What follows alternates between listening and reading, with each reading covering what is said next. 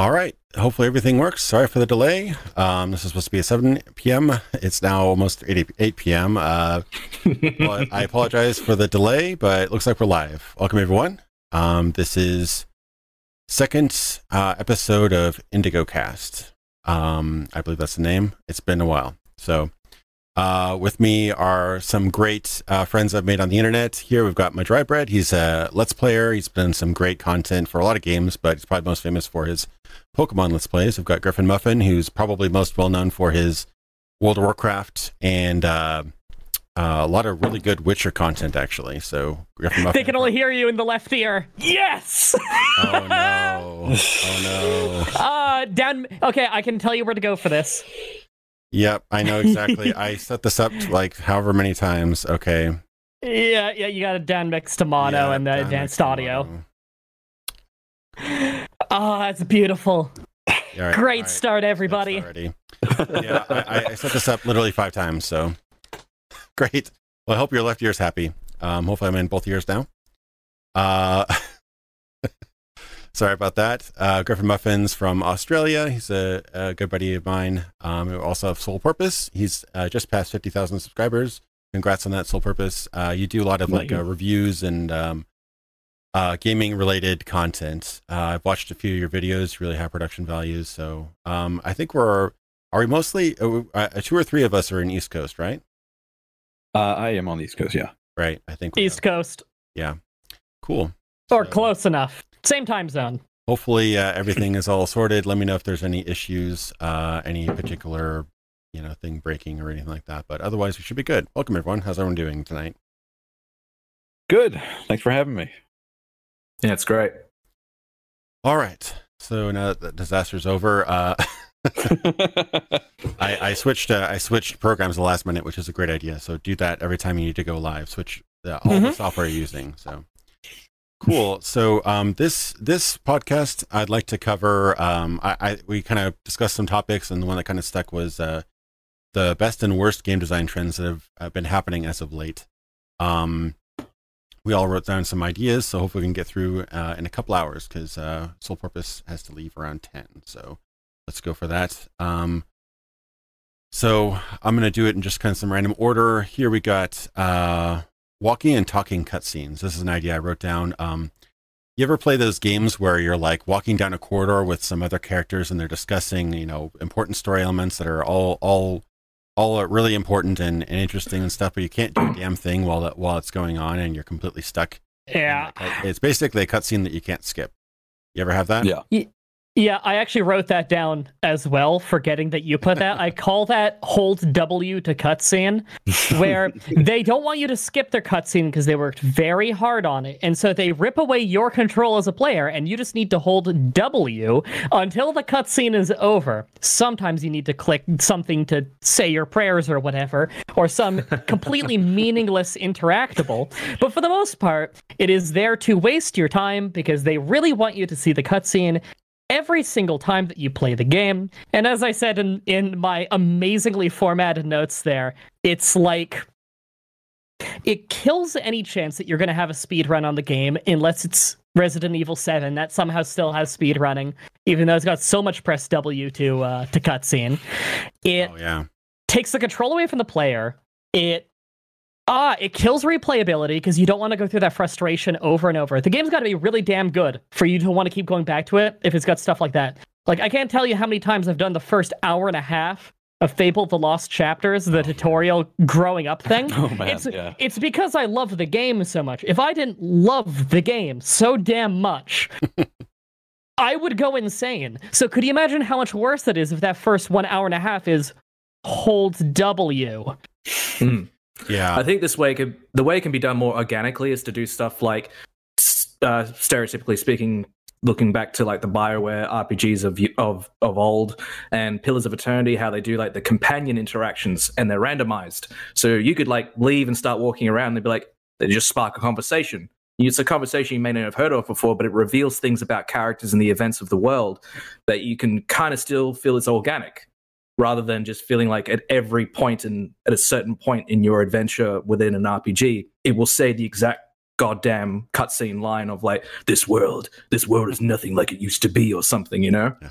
The world is changing. Yeah, and I totally agree. It's actually, I almost blame games like Half-Life for that, because Half-Life was incredibly good, but it did the one thing that a lot of games didn't do at the time, where the entire game from start to finish was within your control.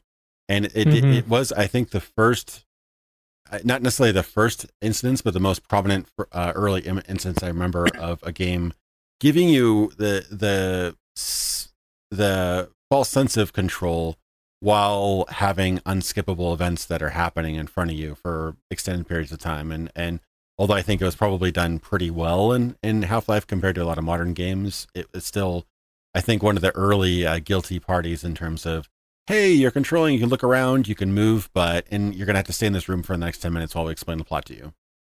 Yeah. Right. Yeah, I think the important thing to like keep in mind, I think from like a development standpoint, is mechanics still say something. Well, just because you like put people in a gameplay like situation doesn't mean like it's superior to to a cutscene in a traditional sense. I would much rather have a cutscene where it's like, you know, you can use the camera, you can allow it to kind of like, you know, use the tools of film to tell the story. And definitely. Yeah, you don't have to have just walking around. I do think like The Last of Us, I think, has like some clever tricks to kind of make it less obnoxious, where they kind of guide you to go to a certain direction. And they don't like tell you that you're like, you know, you're on rails when you are in fact on rails. And if, you know, you really like dive deep into it, you can reveal the man behind the curtain, but they at least try to like convince you or persuade you to go a certain way instead of just making you press W. Like, I think it's also like finding the place to put exposition in and stuff like that depends on what the player is doing at the time. I think in relation to what you said and being on rails and stuff, like in, say, God of War 4, like you inevitably have to get in the boat and you have to travel to destinations to do certain quests. Like, and then at the same time, when Mimir comes along, like he can provide more context to the world and make it feel like much more larger. And it also gets across like Atreus' character of like being so curious, all from just being in a boat, just getting from one place to the other. Like that's a good place to do it. And in contrast, I can talk about Greedfall. In Greedfall, it's like this kind of a cross between open world and hub world RPG. Like you have these really thick, rich, expansive kind of hub areas, but nothing happens in between them.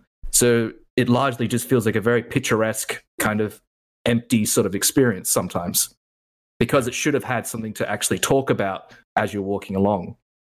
Yeah, I've heard that as a common complaint about that game.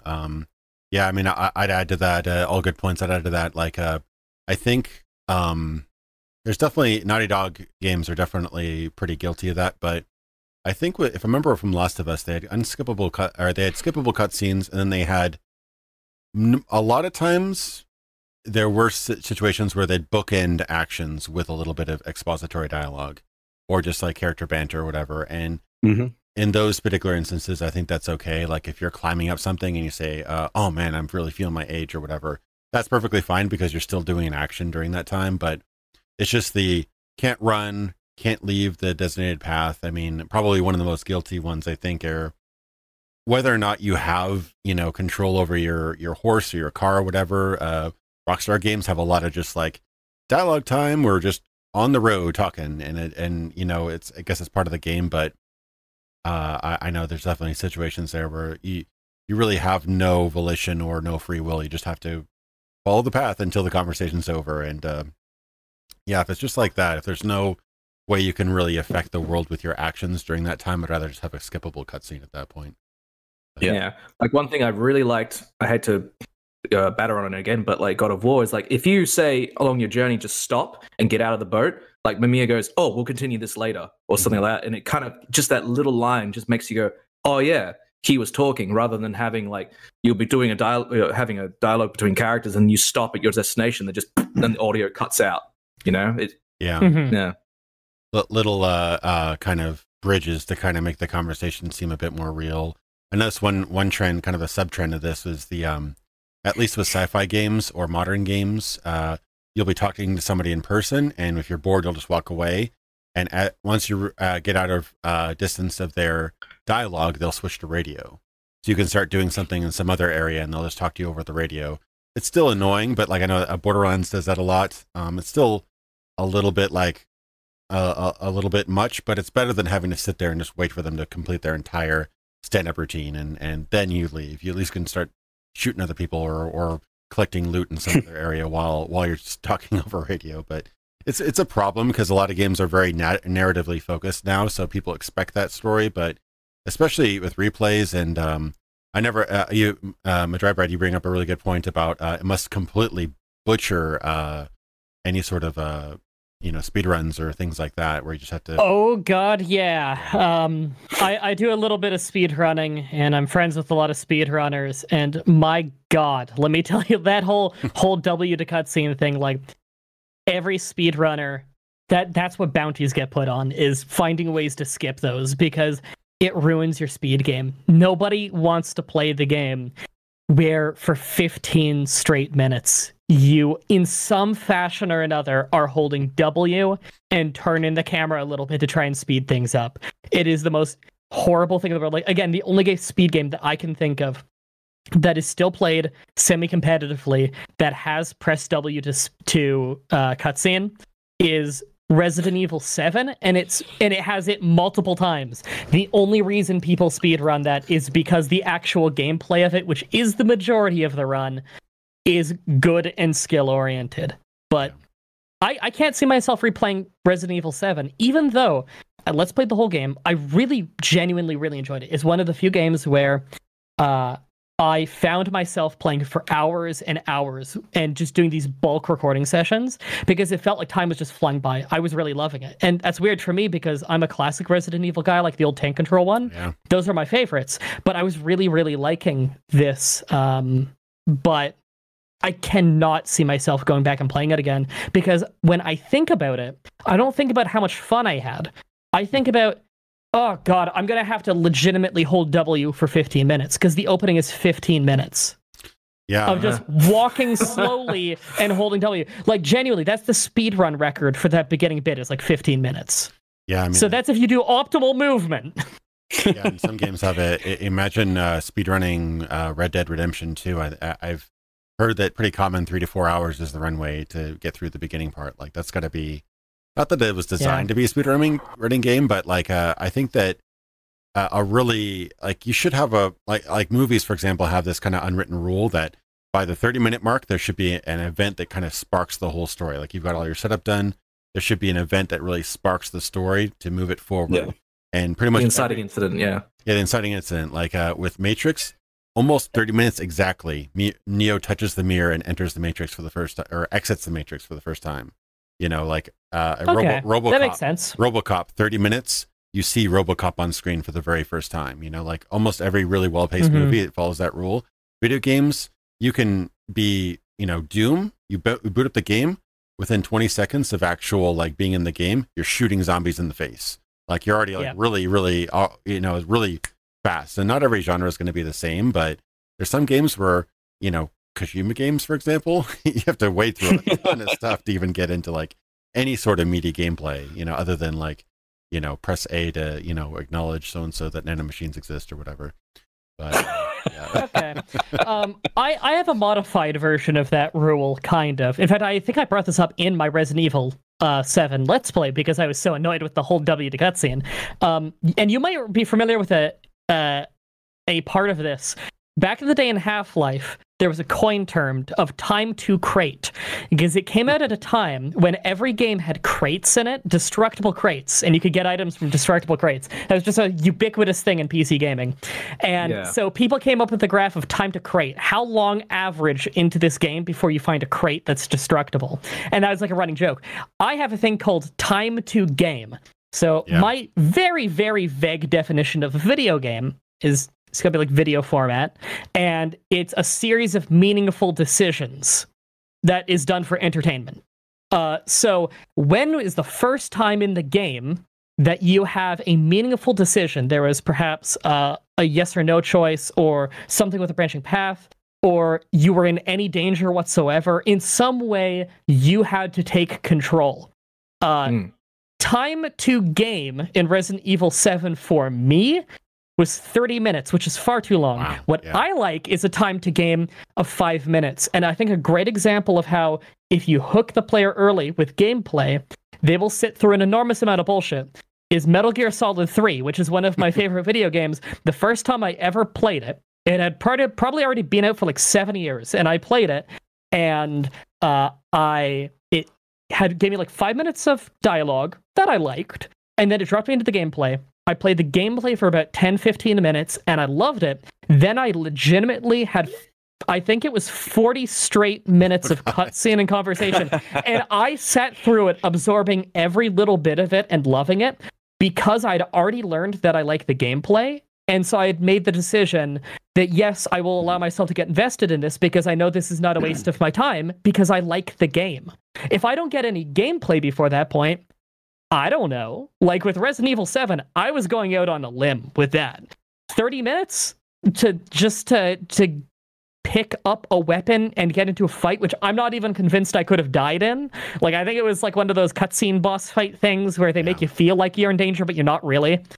Like, so Yeah, time to game is a good metric. Like I said, Yeah. Doom 2016. It and pretty depends much also- all Dooms except for maybe Doom 3 are like in there fighting demons usually within a few seconds, like literally just a couple of seconds. But I mean, not every game's necessarily going to be able to drop you in that quickly. But I think you need that kind of teaser of what you're going to get before you drop just tons of exposition. I think you're just overloading the intro, and I hate it. Like whenever.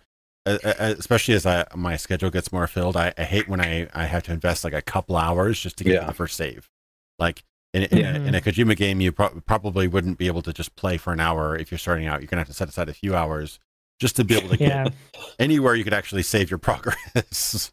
So Yeah. It's also difficult to kind of define what like time to game is, because game, we refer to game mechanics like combat, exploration, stuff like that. But for games like Pillars, for example, I felt when I played Pillars 2 that the game started in the first 30 seconds because I don't know. character creation? No.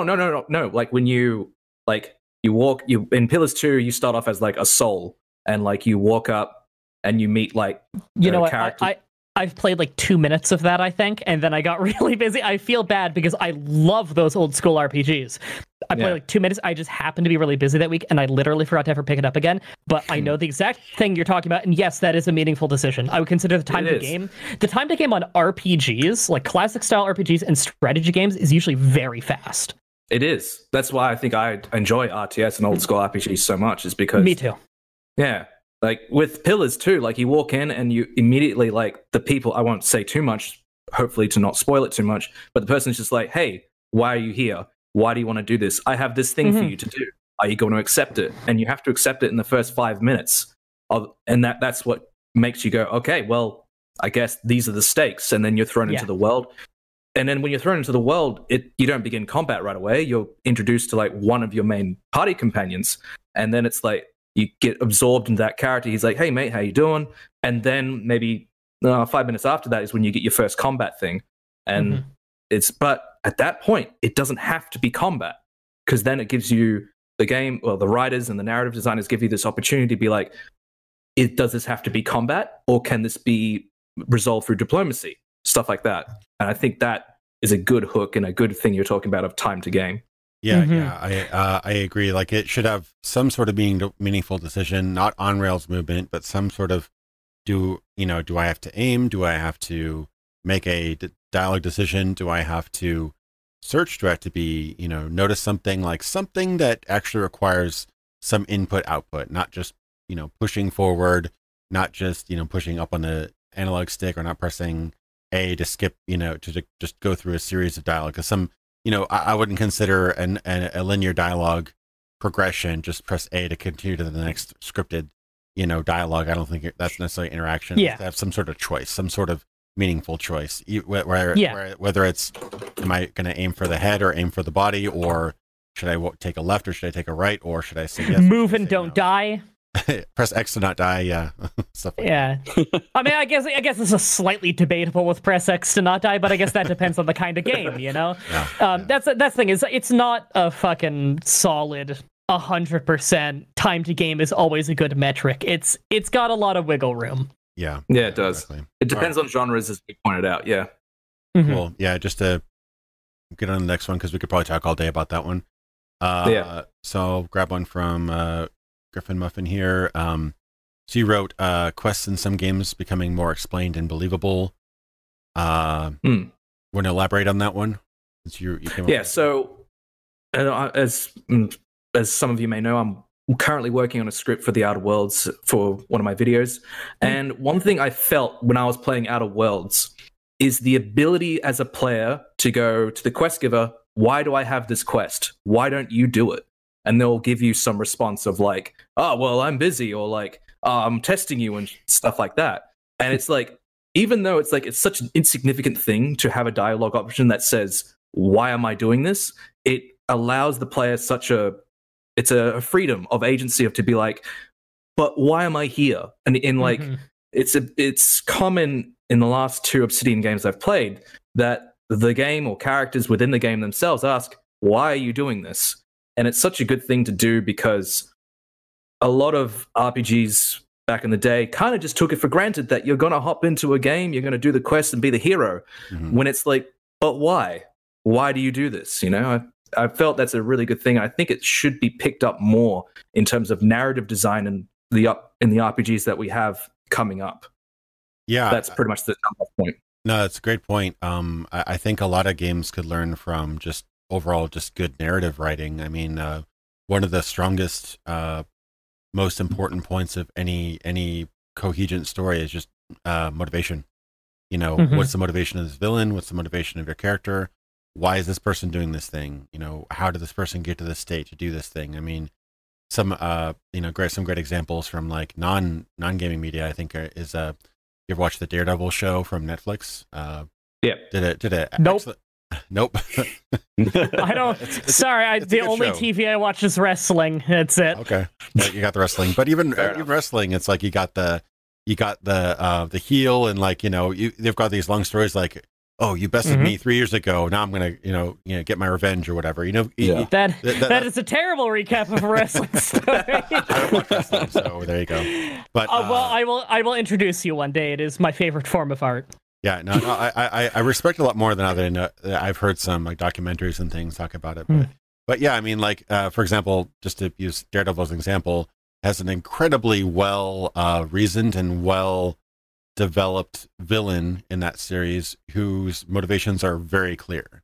So you always Yeah. know why he's feeling this way or why he's doing these things. And with video games, quite often you're just expected to be the hero. It's like, why are you saving this town? Because I'm the hero. Why are you killing this town? Because I'm not the hero. Like, I agree with you in that explaining motivations and also hinting at repercussions. And that's one thing that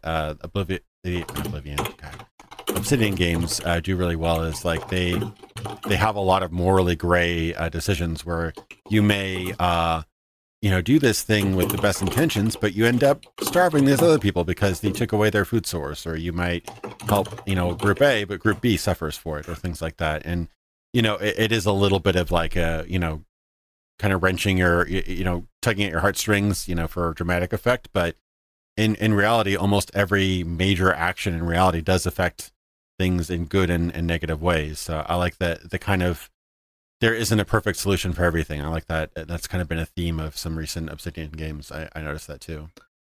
Yeah, definitely. The I won't say much, but definitely in Outer Worlds, what you talked about of like there's never a perfect solution is definitely there, and that's what kind of kept me going with the story until the very end. Was like I was at every point where it was a major decision. I'm like, what's going to happen? Usually in some RPGs, you kind of just go, oh, the guy asked to save his goat. You save his goat, you bring it back, and he's like, oh, thank you. You have my goats back, and it's like quest completed. Just But- 50 gold and a ring. Yeah. Or you come back, but it would be so much more interesting. Like you come back and the goat is actually like, I don't know, a demon in disguise and then morphs and you're like, oh, I have to deal with this goat now that's now transformed into a demon. Stuff like that. It's these sort of like reversals and stuff like that to actually kind of keep quest design interesting.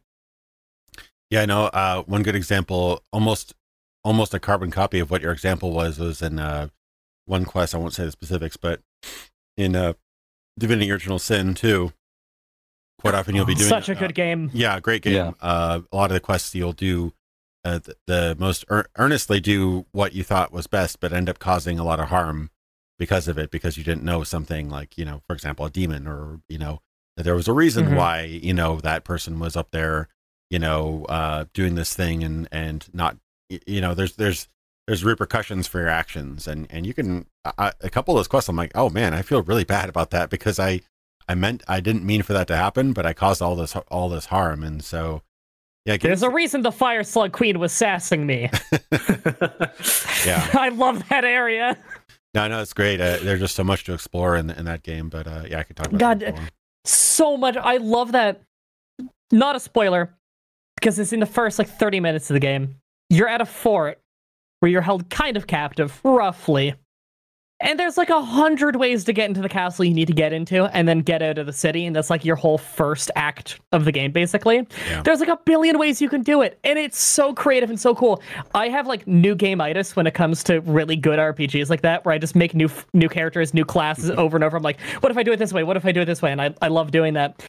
I've gotten out of that castle 100 different ways, and every single one I felt like such a goddamn genius when I did it. I loved every second of it, and I've not played anywhere past that because I have new game-itis. Oh god. Is that but I had a blast. What was that, Griffin? Was that Divinity Original Sin you were talking about? Original Sin 2 or another one? Original Sin 2. Yeah, 2, yeah.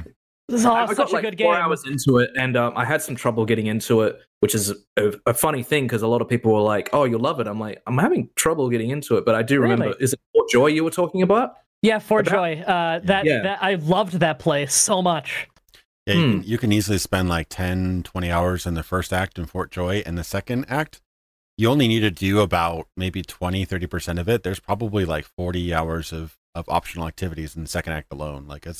There's a lot to do in that game if you really want to explore every nook and cranny. But I think one thing that didn't help. Oh, sorry.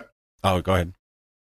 I think one thing that didn't help for me when I was trying to get into Divinity Original Sin 2 was the I don't think I made the right character that allowed me to really kind of. I made 3 different characters, and I had trouble kind of feeling I feel good. I feel good when I play it. But the tactics themselves, the actual combat, I love really tactical combat, and that's one thing that did keep me going with it. Mm-hmm.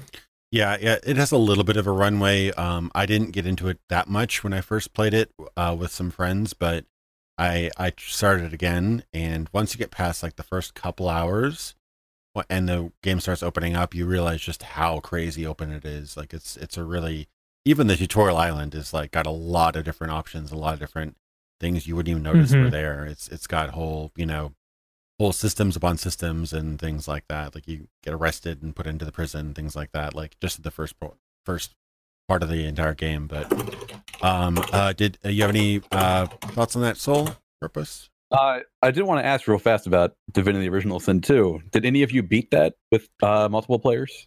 Oh Lord, nope. I'm 90 hours. Or beat it at all, I guess. I'm 90 hours into it, and it's probably 2/3 through the game. So yeah, it's okay. It's if you spend the time. Again, I probably put my fiance and I probably put 60 hours into Act 2. You can probably get through Act 2 in about 20 if you just kind of do the things you need to do. But again, what's cool about Act 2 is that, actually, not to spoil anything, there's so many different activities. And you just need to do I think 3 of them. So whatever 3 you pick is up to you. So if you even do a quick playthrough throughout the game, you can choose other paths, and you'll have a very, very different experience, because there's whole other areas you might have completely missed. So I'd say you, roughly speaking, you could probably finish the game about 40 hours if you just kind of quick, 30, 40 hours. But if you want, you could spend over 100, I think, easily. Yeah, I know I did. Cool. All right, I'll grab actually one of your contributions, Soul Porpoise. So games that use their mechanics to help tell a story. So what are some good examples from you on that? Good games that do that either well or poorly. Yeah, so there are a lot, and I think this is one of the design trends that I'm pretty optimistic about, generally speaking. Some of them a lot of games fail on this, but the ones that are doing it well seem to be really like leaning into it. The one that I played most recently that like I can't stop gushing about is the Fallen Order Star Wars game. Oh, okay. If any of you have played that, it does that extremely well. And I don't want to get too much into spoilers, but like it does Star Wars so well. Like it's something to the point like where I'm getting a new perspective on it. And it's making me rewatch the movies and like kind of view this from a perspective, like, because I know I've talked about Joseph Campbell in my other videos, who did the research on the hero's journey and everything. Yeah. And he talks about how Star Wars, the original Star Wars, was a really great, like, it does this perfectly. And this is, of course, something that Lucas studied and implemented in his original scripts. And yeah, like it's about as accurate a representation of the hero's journey, along with like the struggles with the combat, which I know is difficult for some. It's not too bad, but it's definitely harder. I'm trying very hard not to compare it to Souls. And It's comments in this. yeah, I'm sure they're calling me out. Yeah, like I think that's part of it. Like there's a part where Joseph Campbell talks about how there is in the original Star Wars a very like specific call to like the samurai warrior and how that's embedded in the story, and that's exactly how the game makes you feel. It's you can feel that as part of the story, and it's fantastic. That's good to hear.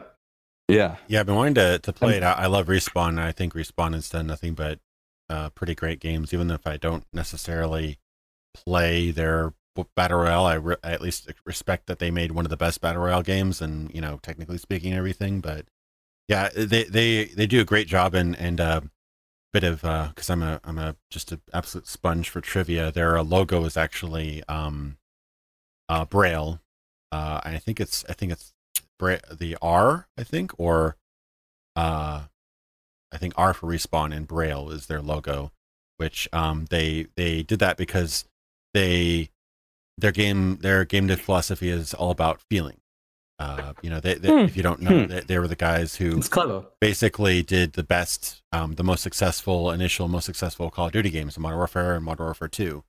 Those guys, Vince Zampella and Jason West, I think. They did a really great job with those games. Those games were so successful, especially in console, because of how good they felt. They sacrificed a lot of things, graphic fidelity, resolution. That game actually ran at sub HD. But they did so many things to make that game buttery smooth, even on the 360 and the PS3. So they were all about getting that really, really good feedback and gameplay loop and that feeling of gameplay, just the right, tweaking it just to feel just right. So I could definitely see how they could be. I've been wanting to make a fantasy RPG forever. I think they do an amazing job about it. And I thought I heard something about that, but I think they got given the Star Wars treatment. But it's good that a really good Star Wars game finally came out, because it seemed like everything with this new EA deal kind of had some sort of horrible problem bogging it down. The Amy Hennig project, I was really disappointed. Yeah, never got off the ground, which I'm sure that would have been pretty great. But yeah, I have no doubt it would have been. I've got an example, unless you guys have an example of a game that does mechanics, story through mechanics really well. Not at the top of my head, no. Yeah. One that is kind of Total Biscuit used to talk about it a lot. But it's one of those games that's really hard, because to explain how it does it, you kind of have to spoil the best part of the game. But it is a really good job. I can describe the basics without spoiling too much. But Brothers, Tale of Two Sons, which is a terrible title, but a really good game. Have you guys played it? Yeah. I vaguely know what it is. I've seen a little bit and stuff, and I've heard Total Biscuit back in the day rave on about how good it is. Yeah, it basically I listened to a video essay on it. Yeah. Yeah, his favorite game actually was my favorite game, which was the original Deus Ex. But he loved Brothers so much that Good game. that became his number one after he played it. The thing is that it's a game without any dialogue. It's all just like kind of kind of like Sims language, like made up language, and actions. What was really cool about the game is that I don't know if you'd necessarily have the same experience on mouse and keyboard, but with controller, right stick, right trigger, left stick, left trigger. Yeah. One half of your controller is one brother, the other half is the other brother. So you control two brothers at the same time. And throughout the game, you create this really great kinship and kind of cooperation with yourself. It's like a co-op game with yourself, basically. And you have to kind of make them work together. And because you're kind of fighting with like one side of your body and one other side of the body, you kind of have that sort of initial struggle. But then your teamwork you can eventually do things with yourself again, but you're kind of developing it as a team, and you're able to play the game better as you go on because you get more used to doing two things simultaneously. It's a really great way of doing it, and actually adds a lot of character and a lot of like that connection. Even though it's a single player game, you have that connection like as if you're playing with another person. And anyway, they develop that later on in really interesting ways. But one of the best ideas that the game has, easily the best idea the game has, is just how kinetic and how immersed you get because you're literally controlling two different things at the same time. So I don't know what the spoiler is or what they do later to develop that and thus, create a game playthrough or a story through mechanics. I don't know what it is, so I'm just going to assume that at some point you get morphed into some kind of horrible chimera monster with your brother, and that from then on the rest of the game you're playing it like Octodad, where like every button is a different limb, and you're like just knocking shit over. You turn into the. You don't need to say it. I was right? You turn into the guy at the end of Total Recall, where you have like a top body, and then you have a little bite baby at the bottom. It's like, whoa, Total Recoil spoiler. Oh man, I'm unsubscribing. Total Recall. I'm sorry, I spoiled a 1990 film. It's I actually really haven't seen it, but it's okay. I won't remember what you just said by the time I watch it. Good movie. Paul Verhoeven's the man. I'm actually covering him in my that movie in my next video. Oh, but that's awesome. I can see that. But it's definitely hard because so many things have been tried. But it when you play it, where you're like, wow, this game really handles this particular story or theme of the game. It doesn't necessarily have to be storyline, but like the theme of the game. If the theme of the game is, for example, a great example of that was Octodad. The theme of that game is how to not be awkward as a freaking octopus, Yep. And the game nails that really well because it's impossible to do basic things like it, even just you want to drive yourself insane.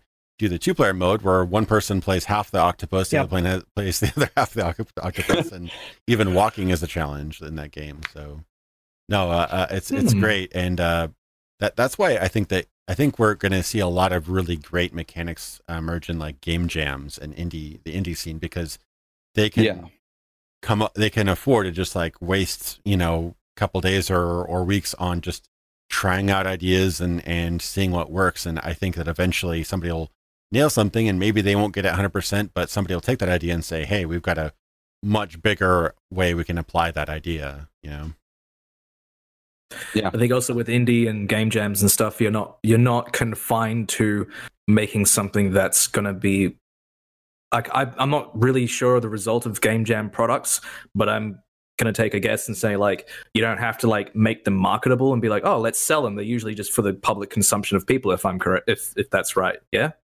Yeah, I mean, it's usually just for the competition, and I think some of them they get like a bonus or like a small grant or something like that. But so you can make it like experimental and stuff. You can try out new things without having like whoever's in charge of the money, so to speak, to be like, no, we can't sell this. No one will like it. Yeah. With those things, there is no like board of investors saying no. Let's go with something proven. Let's do a shooter that has these successful things. It's like, let's just do something completely crazy and see if it sticks, And so I think that's kind of the new frontier of innovation is the smaller, more risky experimental projects that you can afford to try something completely unproven before. It reminds me of I remember I watched this video about like work productivity, and it talked about how at some software companies they do this thing where like I think it's like once a month or once a week or something. They just say to their software engineers, make your own thing. Make it. You'll be paid for it, like normal hours and stuff. Just make it and give it to us by the end of the week. And that's it. There's something you think might improve the company. And they found that that was actually a big generation of a lot of new ideas. Like there's this unrestricted thing of like, go do what you want, you know?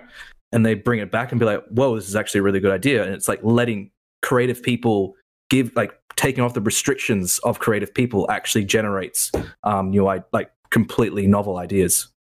Yeah, I can totally see how that works. I mean, I do some development, probably more of a graphics guy, but yeah, doing just, do exactly this, and this, and all detailed out, and you just follow those letters to a T, you become kind of a robot, even as a graphic designer. So when somebody says, hey, I want this, just do whatever you want, it's really great to stretch the creative muscles or just think outside the box and do something different. And you kind of really need that, or else you're just going to be really just kind of, running on fumes, creatively speaking, or if you're instructed to do every single thing you do, you're just basically, a pair of arms that, somebody else is ordering around. So I could definitely see how that can definitely squelch innovation. Let me hop on to another point here. Sure. I think the second one that you brought up, my dry bread. Games that put you into gameplay before it puts you on the main menu, so you don't get a chance to do your settings. So the resolution is wrong, and you're currently going dev. Okay, I get what you mean. So games that. You're not going to read the whole thing word for word? Come on.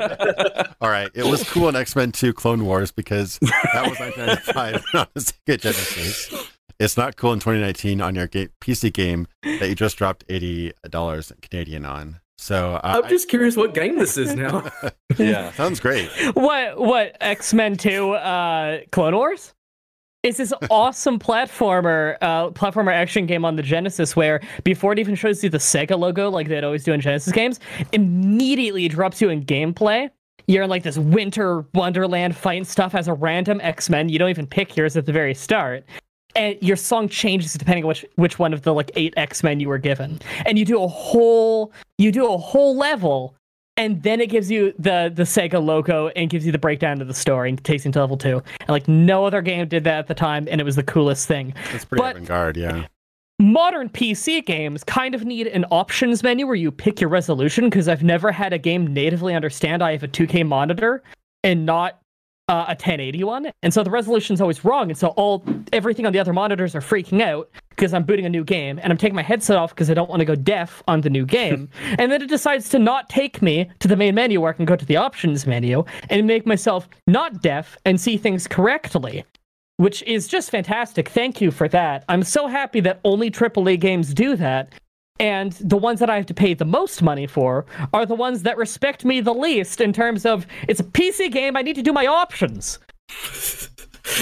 Yeah. X-Men did it better. Especially your PC. Like, I feel I've got a 1440p ultra wide at a very odd refresh rate. So no game gets it right. Or they force VSync and I've got a G-Sync. So I need to turn off VSync. I need to set to 3440 by 1440. I need to set to, cap at 100 frames per second. Yep. I need to set shutter resolution to under ultra because shutter resolution will absolutely kill my performance and all this other stuff. And, and then sometimes you can spend a good, 10, 20 minutes tweaking things and all kind of stuff. I'll also say that games that have like benchmarks and ways to test your settings before you get into the game are great. Like I think Ubisoft has actually been pretty ahead of the curve on that. They actually usually have a benchmark for last few games I played with them. WWE games have it for some reason. That is random. But it's a weird game to have it, but they have it. And I usually use DX Story, by the way. You can get that for free. Just all you need is the trial to do frame limiting. I use that to limit the frames in games, so I don't need to use VSync because VSync is a glitchy piece of crap. Yeah. Mm-hmm. Yeah, I mean it's always really tricky, but yeah, I mean I like the avant-gardeness of kind of starting you in the middle of something before they kind of cinematic where before you do a cold open, so to speak, before you do credits or whatever. But I think in Yeah. modern PC gaming, where it's unfortunately that's a little bit too much of an ask because you may not. Yeah, even it just doesn't work on PCs. Not really. The best example I can think of like, you know, what you said of like doing a bit of gameplay, then the cinematic Legacy of Kain Blood Omen. Yeah, that did it. If I remember rightly. I just played On the that. PS1. I just played I didn't that. play it, but Did that's you the really? one with A month that's the ago. infamous line in the instruction manual about the grunts and poofs mean that Kain is taking damage or whatever, right? There was like an early internet meme about that. Was it think that so. game? I think so. I think it was that game. Oh, I'm a genius. You see, I pulled that one out. I'm really disappointed in myself. I literally live streamed the first 4 hours of that game like a month ago. I'm not even exaggerating. So, I saw you were playing Shadowrun. That was awesome, but I didn't have time to like hang out. I was watching it silently for a little while. It was cool. yeah, I know Shadowrun SNES was great. I want to play the Genesis Yeah. version now because I've heard they're both really good in different ways. But They're very different. I think it was the SNES one that was more of an RPG. I liked that one more. The Genesis one, if I'm remembering right, was more of an action game. yeah, the Genesis one is kind of remembered because it had a really good like cyberspace mode where you go in and like hack into the Matrix and stuff like that. I didn't know that. Yeah, it does it pretty well. So I want to dig into that because for my next video actually. But yeah, I totally lost track of what we're talking about. But oh yeah. That's okay. I'm here. No, Sorry. Yeah. I mean, I think you could do that. Like, here's my proposal: if you're going to do a cold open, have a cold open, but if you press escape, there's options menu. There you go. Yeah, I'm fine with that. That'd be fine. Do a cold open the first time you boot up the game before you have a save game. But if you press escape, have an options menu because that's the one annoying thing is if like you get into a game and there's something 3D or graphics related and you can't change the options yet. That's one thing that's always been really frustrating is that you're like not quite into the game yet and you can't change anything. And it also some people have problems with like I'm not sure if this is 100% accurate, but there's some people who need to actually go into the settings for any game they play and like fiddle with the field of view stuff because it can cause them to be like motion sickness and stuff. Yep. And if you I have do that with a cold open, like you can't change it and people can get actually physically ill from it. It's why So I couldn't there's play that. Destiny 1 because I don't own a TV. I just have a capture card, and I got Destiny 1 for free with my PlayStation 4 back when I bought it. I played like I don't like FPSs on controller in the first place, but I decided to give it a try because my friends liked it. And I almost immediately was sick to my stomach because the game had no FOV slider, and I'm playing it on a monitor, so it's like right in front of me, even though it's a game probably meant for a TV across the room. I immediately wanted to throw up, and I just couldn't play. And like I played plenty of FPSs. My channel used to be very Payday 2 oriented for quite a while because I really, really like that game. So I can do super fast-paced whipping the camera around FPS, but not if it's super zoomed in, I can't. So that's like a gameplay thing. I literally can't play that. Yeah. So, Sin Forgiver from chat actually brought up a good point I was going to bring up earlier. We used to have a lot of launchers, which you could do like it was just like a Windows window where you could do like settings, like resolution, basic settings and stuff like that. A lot of games, like a lot of companies are bringing that back. They are. Stellaris has it. Bethesda. Yeah, Stellaris. I was playing that yesterday. Bethesda never dropped it. There's certain settings you can't actually change while in game with. At least up to Skyrim and possibly Fallout 4, you couldn't even change some basic stuff in game. So some games never dropped it, but yeah, Oh, God, Fallout 4. Yeah. it is kind I of. had to go into the .ini file to fix shit in that. Oh yeah, me too. When I was playing it on my new monitor, I had to go in there and fix all the resolution and frame rate. Piece of crap. Yeah, they're particularly behind the times in terms of graphics Oh, options, but. And button remapping, you can't untie the melee button from the grenade button. So if the game lags, because it always does, it'll think you're trying to grenade with a Molotov at your own feet while you're in melee range. That is the dumbest thing I've ever heard. And that is definitely a problem of, it's also on console, so they had to dumb down the controls, and they had no regard for PC players at all with that. That actually dovetails nicely into a point I had written down here, which is console-specific controls. Hey, I didn't mean to segue. I'll jump on it when I see it. That's Man, one I'm a thing. genius. My most immediate examples, I'm sure there's plenty of them, but I know double contextual button presses, which aren't always bad, but sometimes are really bad, where like the same button will do like 5 different things depending on where you are. And sometimes you want to, open a door, but instead you activated dynamite, or, you want to pick up something. Yep. And instead you swap your weapon with that thing you don't want, or, you want to, Usually when you press hold on that button, like hold does a different effect. Yeah. And honestly, for certain things, it makes sense. Like, for example, one of the common things, and I'm actually okay with this, is like tap a button to pick up, hold a button to swap. Yep. I can understand that. That's fine. That's totally fine. Yeah. That's fine. But when you're like activating things instead of like leaning against cover, or there's been a lot of like really things that get you killed. Where it starts a long animation, you did not mean to do that, and you'll die. But one of the things that I go ahead. You're hitting E to get the spear you just threw out of that zombie in 7 Days to Die. Instead, some door in your peripherals just closes and you just get mauled.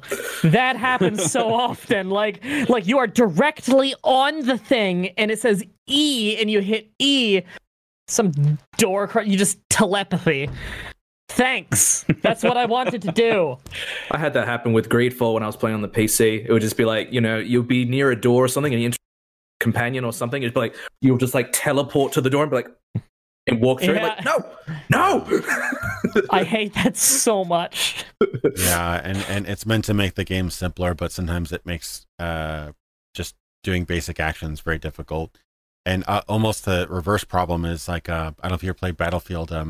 Battlefield lets you double or triple bind certain keys. You can actually have multiple actions attached to a certain key.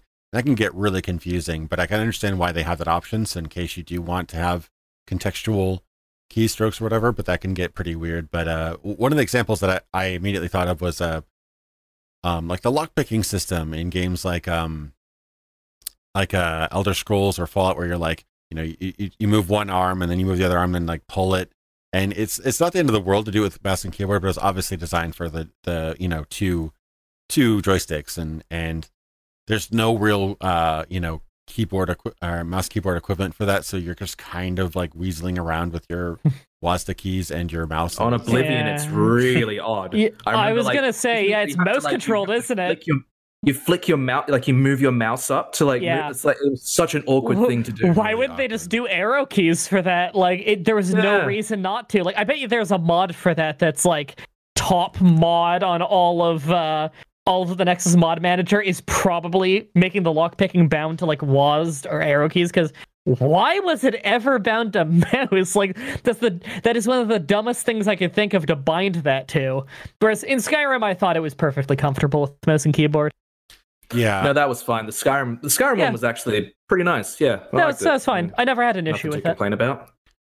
Yeah, I recently played Alpha Protocol, and I think the lockpicking. Love that game. It's got taken off Steam recently. Yeah, I bought a copy beforehand, so I'm grandfathered in. Nice. But yeah, you can't buy it. You can't buy it off of Steam anymore. I think it was music licensing or something like that. I believe it was. Okay. Same reason as Alan Wake. Yeah, his music license is expiring. Like, we got warning on that one. I think like there was a sale, like there for was 90% off or something. I had no idea Alpha Protocol was going off, so I missed that. I know. I didn't know till I looked recently. I went to go look at what the achievements were or whatever, and it's like, you can't buy it anymore. That's a shame, because like that game got shit on pretty hard when it came out. But I always thought it was really fun. Like that's what I keep hearing. The first country of the game, like the first little act of the game, the stealth mechanics are kind of bad because it's based mostly around your bonuses, not around the base of it, and so it felt like it wasn't quite right. And so the people who liked it were usually playing a soldier, and the people who didn't were usually playing stealth. But once you get past the first country, you're only like 1/5 the way into the game. And the entire rest of the game, if you're doing stealth like I was, because I like stealth games, it actually feels really, really great. I thought that was a fantastic game. And it had some of the absolute best branching decisions that actually impacted the entire rest of the game. And it was an Obsidian game, so I'm sure that won't surprise you to learn that they know how to rate certain, like there's drastic differences based on little dialogue choices you pick, and it's stuff that you can foresee in some way. And the only reason you don't see it coming sometimes is because you're so used to it not mattering in other games. And they do such a great job of that, of like, sometimes you don't want your handler to like you as much. Sometimes you want to be a dick to them a little bit because they'll be less likely to compromise the mission if they like you just a little bit less. You don't want them to hate you, but like just that little nuance of, it's the same reason why a doctor can't operate on their son. Of they're going to make bad decisions because they're too invested in the person. There was stuff like that implemented into the game. Like, it is so cool. Alpha Protocol is such a cool game. And so many people never got to learn how cool it was because it had this rough patch in the beginning of it. And so a lot of players and reviewers didn't think much of it past that rough patch in the beginning. So that sucks because that game is cool as hell. People, unfortunately, go give it a try again sometime because it really is great. If I can find it, I will absolutely. Try. Yeah, I don't know if it's sold anywhere online anymore. You might need to. You might need to go search through them sketchy websites. Yeah, that's the thing. I think totally legitly require it. I think no, don't quote me on this. I think if you have a legit key, you can activate it within Steam. You just can't buy a new key. Like if you were to get an unactivated PC key or something like that. I don't want to advocate G2A, but that might be the only way to diverge us. Wow, the necessary evil. Yeah, I don't want to advocate that. I used to be partnered with them a long time ago. Then when it came out that they were like using stolen credit cards and stuff, I immediately dumped it. I was making good money, but I dumped that because no, that's not cool. And they're doing it to this day, as far as I know. They never cleaned up their act. Yeah, and when people point out, you know, how bad their system is, they get banned and stuff like that. Not a nice company. Oh, they do a lot of scummy things. Like they have reoccurring costs for things that you might accidentally opt into, and you're not allowed to opt out of the subscription service until the last day of every month, and they don't tell you that, so you always forget. It's awful. They do so many awful business practices. Well, I was going to point out, Madrybread, you're fantastic at segues because you, in digging into Alpha Protocol, you brought up another point. Yeah, it's both it's kind of a negative, but you brought up the reverse of that, which is a positive. Is that the negative is bottlenecked endings? Like, you know, everybody mentions the meme extreme is Mass Effect 3, where you do all these crazy things that go super wide in the middle, and at the end you got pretty much the same decision. I don't know the ending. I haven't played the Mass Effect series either. Then a little bit of 1 and a little bit of 2, and I liked them, and I want to play through the whole series in a row. But I've heard how legendarily bad the ending of Mass Effect 3 is, to the point that people usually refer to it as you pick your color of explosion. Which I don't know what that means, but I'm sure I don't know what that means, but I'm sure I'll laugh my ass off in like 200 hours when I beat the whole series. No, they're all three. I can't really speak for Andromeda, but the first 3 are definitely worth playing, even despite the ending. But yeah, I'm sure they are. I had a lot of fun with what little I played. And what's really frustrating is that was one of the few trilogies that actually have a story progression and the carry over your save game. One game to the next, so you're not only ending one game, you're ending 3. So, but it is frustrating not to get on the whole rank, because that game's been ranted about for like 10 years. But yeah, games that have the appearance of a really, really expansive storyline that branches out in so many different ways, but in the end, you're kind of down to just all slightly varying versions of the same ending, or basically the same ending, but somebody else dies or whatever, and it's. And I know why they do it, because it's incredibly difficult to develop so many different, you know, ways of very different, you know, outros and ending levels and all that kind of stuff. But at the same time, it is one of those things that comes up again and again, where a game branches out, but essentially it leads you back in, you know, thick in the middle, but slim at the end.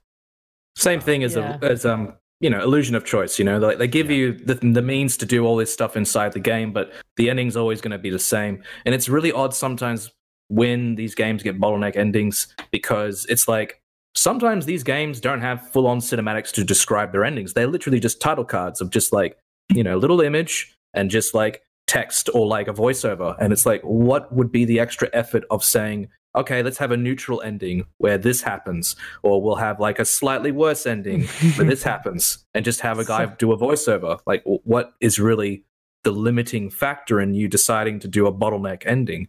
You know, yeah, it's- like Fallout 1 and 2, especially 2, did exactly what you're talking about so well, where they have modifiers of every city you've been to, and different modifiers of, if these different things happen, this is what will be the ending. And they show a picture of it, and they explain what your impact on the world was.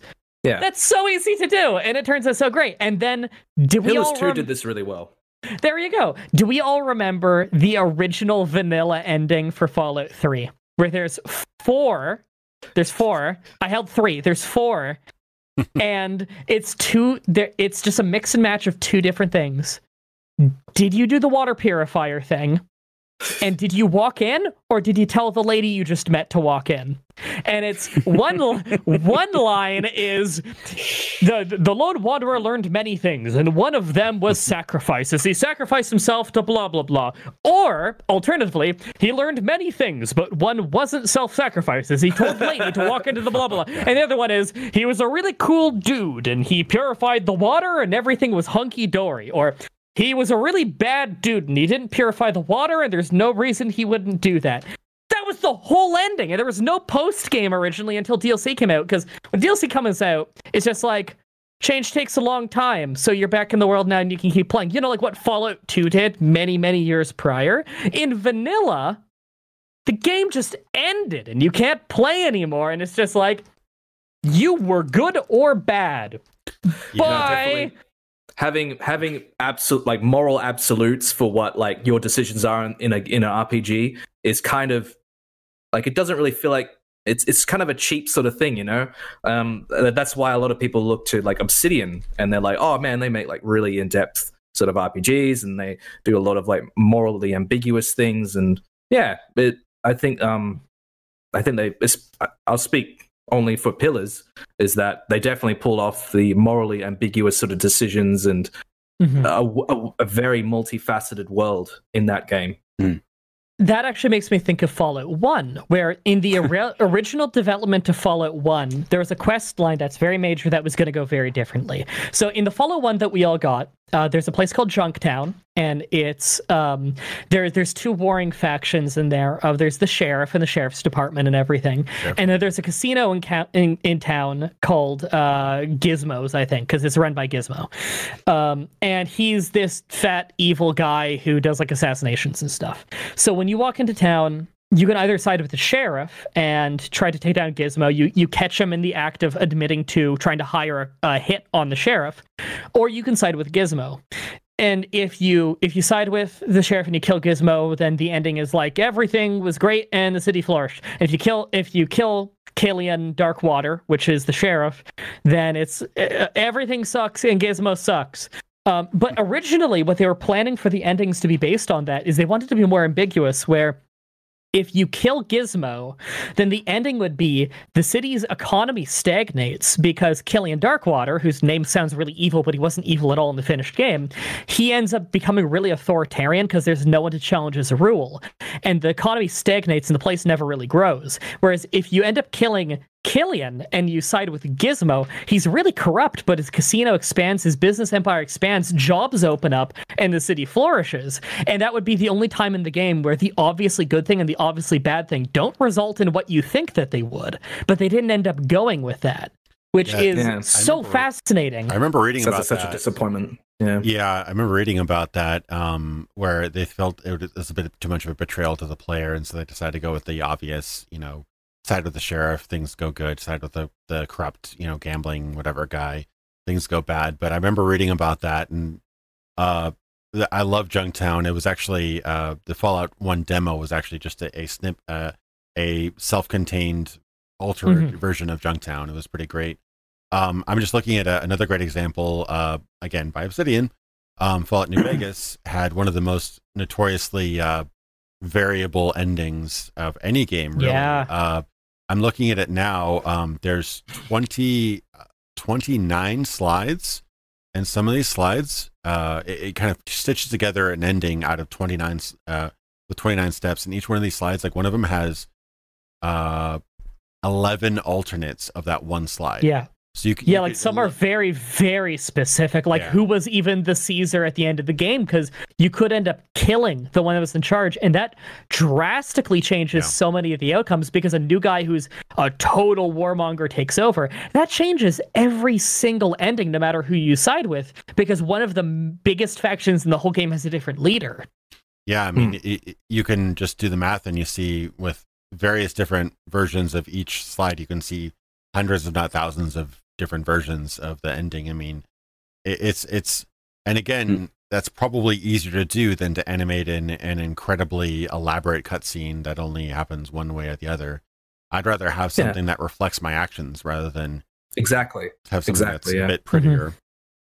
And I want to feel like I made an impact on the world, and not because the game funneled me into being the chosen one. Like, I always thought being the chosen one in a game is kind of lame. I want to be in a world that doesn't care about me, and I make it care, which is kind of what Fallout is. Like, although you're literally called the chosen one in Fallout 2, you're the chosen one who only is a celebrity in your crap little tribe. As soon as you go in the rest of the world, no one likes you, and a lot of people are pretty racist towards you because you're a native. Like, you don't mean shit in the world outside of your tribe. The fact that you're called the chosen one is almost like mockery of you, because you couldn't matter less. You matter because of your actions that you go out and do in the world. And you go. Oh, sorry. Like, I apply this whenever I DM in D&D. Like, whenever the campaign ends, I always kind of go through the catalog, what players have done, and I'm like, which one really did something that affects the world? I'm not talking about like they killed a dragon, or like they killed X, or they solved X puzzle. I'm talking about things that actually affected people. For example, in my last campaign I did before I left from Perth to Melbourne, there was a moment where one of the characters was a wizard, and he was having a chat with some of these children in a village, and they asked him, doing that. I'm like, what's it like being a tiefling? And he tells them what being a tiefling is like. And it's like, oh, it's a very oppressive place in the Fire Plains and all this sort of stuff. And from that, I'm like, that's a really good thing that you did, thinking in my head. So at the end of the campaign, I told him how, like, you telling that story to those children allowed those children to grow up with a different mindset for tieflings. So whenever they met tieflings, they understood what it's like to be a tiefling. And then the other person on the side of the table went like, what about me? What about my accomplishments? I'm like, you just hit stuff. No, I didn't say that, but I said I tried to say, oh, you did this and that, but that was only because of the prompt. But seeing that sort of thing is something that a lot of players in tabletop or digital games need, that sort of feedback, I reckon. Yeah, it's one of the most frustrating things is when you build a specific type of character in an RPG and nobody notices that. They're just like, hello, traveler. It's just like the most generic greeting, or they don't notice anything that you look very crazy, or you're a different type of, odd creature that shouldn't be here, or, you're a really notorious Outer Worlds does that a little bit. Like, they do stuff like, or if you're intelligent, people speak to you like, oh, you're a sharp one and stuff. But if you're dumb, they like, the hell? Why did you say that? Yeah, that was an old thing Fallout 2 did, and in fact, I think that New Vegas did it, Fallout 2 did it, because they're both Obsidian. I'm sure Outer Worlds, was that what it's called? The new one.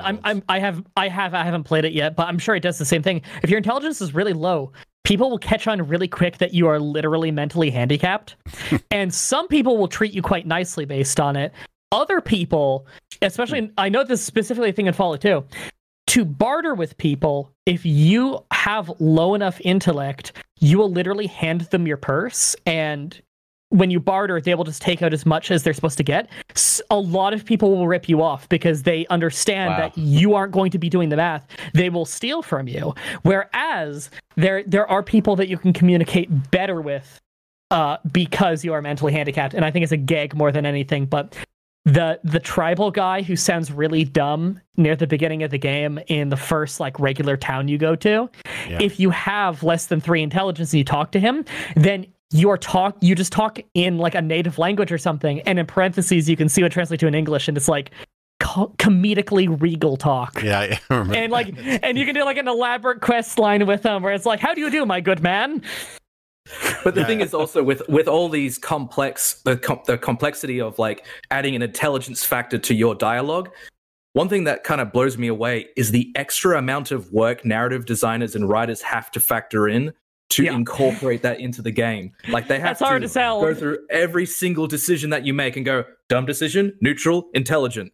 And that's mind-boggling. You know, that would be crazy to turn it right. But then again, they are doing it as a job. So you would have the time. It requires an extreme amount of putting yourself into different shoes and writing out different responses and stuff. Yeah, I remember that. Another example I had from Fallout 2 actually is I made a character that was so dumb that he couldn't explain what he wanted to a mechanic, so I couldn't actually fix the car and not even get the car for the game, so I was kind of screwed to walk on foot for the rest of the game. I really have to play Fallout 2. Well, it's I beat it I replay it every year. It's so good. Yeah, and the restoration mod for it that adds all the cut content back in is so good.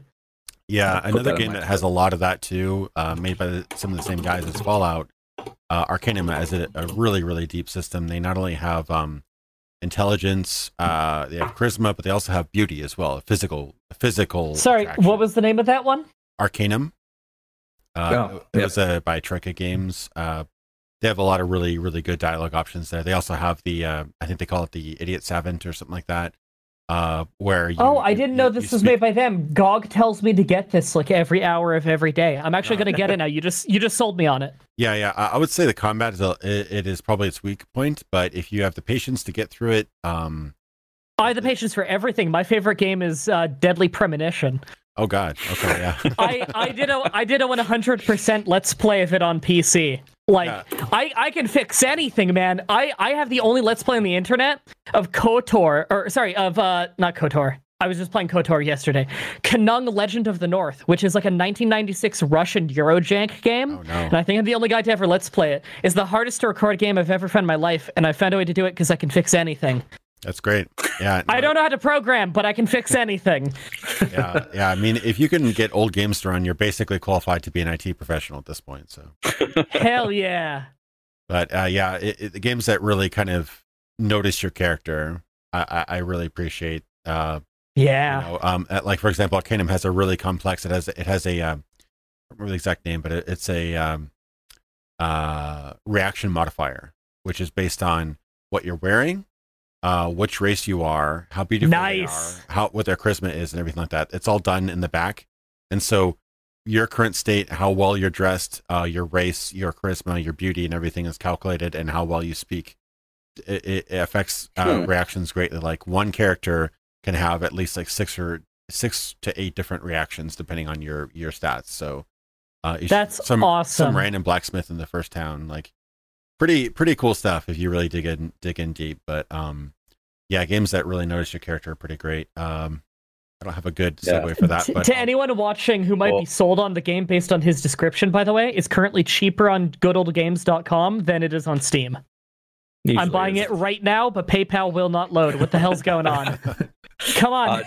Just to touch on that idea, I was listening to a podcast, Scriptlock, where they talk to people who make narratives for games, and they were talking to one of the narrative designers for the Walking Dead games, and she was explaining that what they would do to anticipate player reactions is because this is obviously a less stat-driven kind of game. It's more based on your decisions, but they would anticipate the character reactions or the player reactions based on just dungeon mastering themselves and kind of playing a game and seeing what they wanted to do in a certain situation.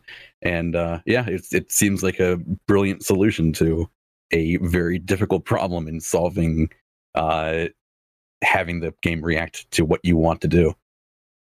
Yeah. I mean, some games do it a lot more scriptedly, where they just have like a branching path, and it's just a bunch of lines connecting to other boxes and stuff like that. That's more of the Telltale way, where they just have this equals that, and it gives you those options. And as long as you think of almost every logical progression, that's great. And then other games have more of a systems-based calculation, where once you've reached a certain threshold, these new options open up and things like that. Now, I kind of tend to lean more towards systems rather than very specifically defined paths, because otherwise you have to really think through absolutely everything and create these complex paths. Otherwise, it's like, unless you specifically tell this person this one specific thing, you'll never get that option, which I always find kind of frustrating because I think that there's many different ways to convince. There should be multiple ways to convince people. There should be like multiple avenues you can take to get in good with somebody. You shouldn't have this one specific option, but it's just a style of design and philosophy. But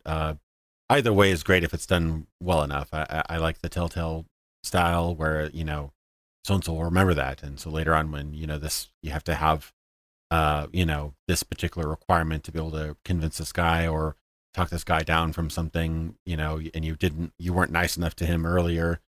That's a cool system, but, you know, there's lots of different ways. I'm sure people will think of new ways to do it too, you know? Yeah. There's some. If you could segue into multifaceted diplomacy if you wish, but maybe you want to move on with something else. Multifaceted diplomacy. That sounds really intelligent. Segues are lame. Well, I was gonna pull up another one of Soul Purpose's ones because we've been talking over him this whole time. So. Yeah, of course. No, you're fine. You're fine.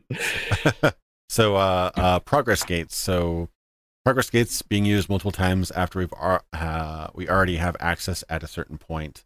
Okay, so you're talking kind of like the Metroidvania style thing where there's a certain type of door or barrier that you can get through, but once you've attained that ability, they keep on recurring. Would you consider that a good thing or bad thing, or what was your thoughts on that? Yeah, no, it's driving me nuts. This is something that to criticize the Fallen Order, it does the same kind of thing, like where it will make you earn a certain skill, and then you'll get past the barrier, like when you go back to it, and then beyond that barrier, will have a chest locked by the same skill. It's like, why are you making me do this? It makes the whole thing perfunctory. It's something that's driving me nuts just because I've noticed that games are still doing it. It's not like a skill. Like I think if you do have a Metroidvania mechanic where it requires you to take a risk or use MP or something like that, then absolutely. But like, correct me if I'm wrong, and there are definitely more rabid Resident Evil fans than me. But once you get past a certain area with the heart key or whatever, or the diamond key, you don't have to access another door with the diamond key again, correct? I mean, that'd be kind of a... I don't remember. Okay. Well, that's my understanding. That's best of my memory. If I'm wrong, please tell me. I think you're right. Yeah. Sorry. It's okay. Yeah. I've only played like all of them. I recently played the RE2 remake, and I don't remember ever needing a. I actually haven't played it yet. Yeah, you haven't played RE2 remake, and you call yourself a Resident Evil fan. Look, my favorite Resident Evil 3 was announced. How dare you? My favorite Resident Evil, I think the best one, kind of 2. The second one's kind of an expansion. Is Resident Evil Outbreak and Outbreak File 2 are amazing games. They were PlayStation 2 online games, so the servers aren't up anymore, but they emulate perfectly, and there are online servers still hosted by hardcore fans. You just get the Japanese version, get the English patch. It was released in English, but the Japanese version runs better, so that's what people use with an English patch. And it is the coolest game ever, and you can play it online with people. And I let's played both of them. I did multicam let's plays with my fancy editing. Yeah, it's pretty obscure. And you gotta play them. They're the last tank control ones they ever made before Resident Evil 4 came out. And I like 4 for its own thing. Yeah. I have a hard time calling it a Resident Evil game just because in Resident Evil you control and you're like scared of things. And in Resident Evil 4, the first thing I did was leap out of a 2-story building through a glass window, tuck and roll, and then roundhouse kick like a 200-pound man about 6 feet through the air. He rolled on his neck and got back up, and I kept shooting him. So I don't know if I'm gonna call it a Resident Evil game. The game's awesome as hell. I let's played that too, but Resident Evil, man, those games are awesome. So you're saying, now that we're completely derailed this point with Resident Evil, you're saying that Resident Evil 6 with the jump kicky guy is your favorite of the series then? Yeah. Now, I did let's play that as well, and let me tell you, when people talk about Chris's campaign being the worst thing in the world, boy howdy, they were right. I can't decide whether... That game was horrible. Chris's is just like a bad Gears of War campaign, but... the other guy was arguably worse. The melee focus Jake? guy. Yeah, Jake's like jumping. Please, the coolest character, Jake. He kicks a lot. He kicks zombies in the head. I actually liked I legitimately liked Leon's campaign in 6, but that was the only good thing about that whole game, I think. 5 was fun with a friend because anything is fun with a friend. Yeah. I let's played. I'm like the only guy I know who actually beat all of Ride to Hell Retribution twice because it lost my save file at one point because that game is awful. That was fun because I laughed at it with a friend. Anything can be fun with a friend. Chris's campaign was not that fun with a friend. No, that's next level bad. Like I can't think of much worse. That's pretty bad. Yeah, that could go on a whole conversation, but yeah, RE6 is pretty much universally agreed on is not great. But to get back to Sole Purpose's point about. Yeah, I mean, like you were saying, like I keep on thinking of some game. It was either like a Zelda or maybe it was Dark Souls or something like that. Or not, Darksiders. Or I think you get a gauntlet and you can like smash rocks or whatever. And I see, yeah. Some game like that had something like a smashing rock gauntlet or whatever, right? You smash a rock and you're like, okay, now I open up this new area, right? Then why do you have to smash 50 other rocks in that area? You've already done that. You've already passed that barrier. Yeah. Unless there's exactly it. Unless there's some sort of skill element, like I have to kill guys with a smashy rock thing or whatever, or there's some or do what Zelda does, and like you lose a bomb or something. Yeah, like there has to be risk associated with it. If you're just switching weapons and then destroying something, you don't have to make me do that again. It's okay. I'll pass. Like if you had to equip the red key to open up a red door, and then behind that red door are 50 more red doors. Right. It's like I get what you're talking about. Sole purpose. I get that, and it reminds me, of course, like of God of War, how like you have like your Leviathan axe, and then when you get the Chaos Blades, you're like, you go back, but going back through. And you're like, oh, that thing that was entangled before, I can chop that to bits. I think in those instances when you go, okay, like you're going through the game originally and you notice things that's like, well, why can't I get that? It has to be a little bit less obvious, like it can't just be like, like a rocky wall that looks like it has cracks in it. You're like, I could smash that later. I just have to find the artifact of that first. I think when it has giveaways like that and you get that item and you go, okay, I can go back and smash that brick wall. I don't know. It's been what, like 20 years or so since that's been used. I think we can start to kind of evolve it a little bit is maybe what I can add to that as well. Yeah. God of War was one of my the games I had in mind. I just didn't want to say it considering. No worries. Griffin Muffin's like sharpening his knife behind the scenes. Yeah. No, we've already had a discussion outside of this and we were politely discussing hot take.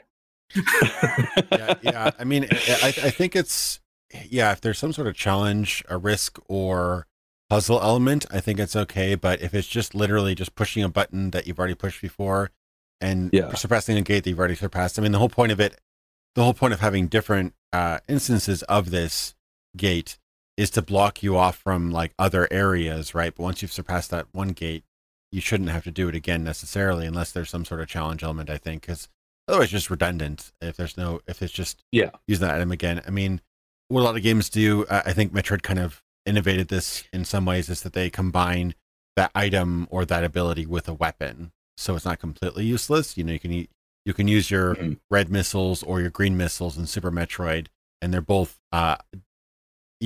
differently effective at fighting as well as getting through doors.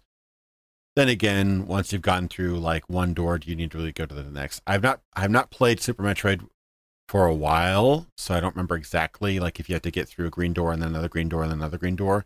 I think they're fairly logical in that you're not going to necessarily have to go through multiple layers of the same type of door.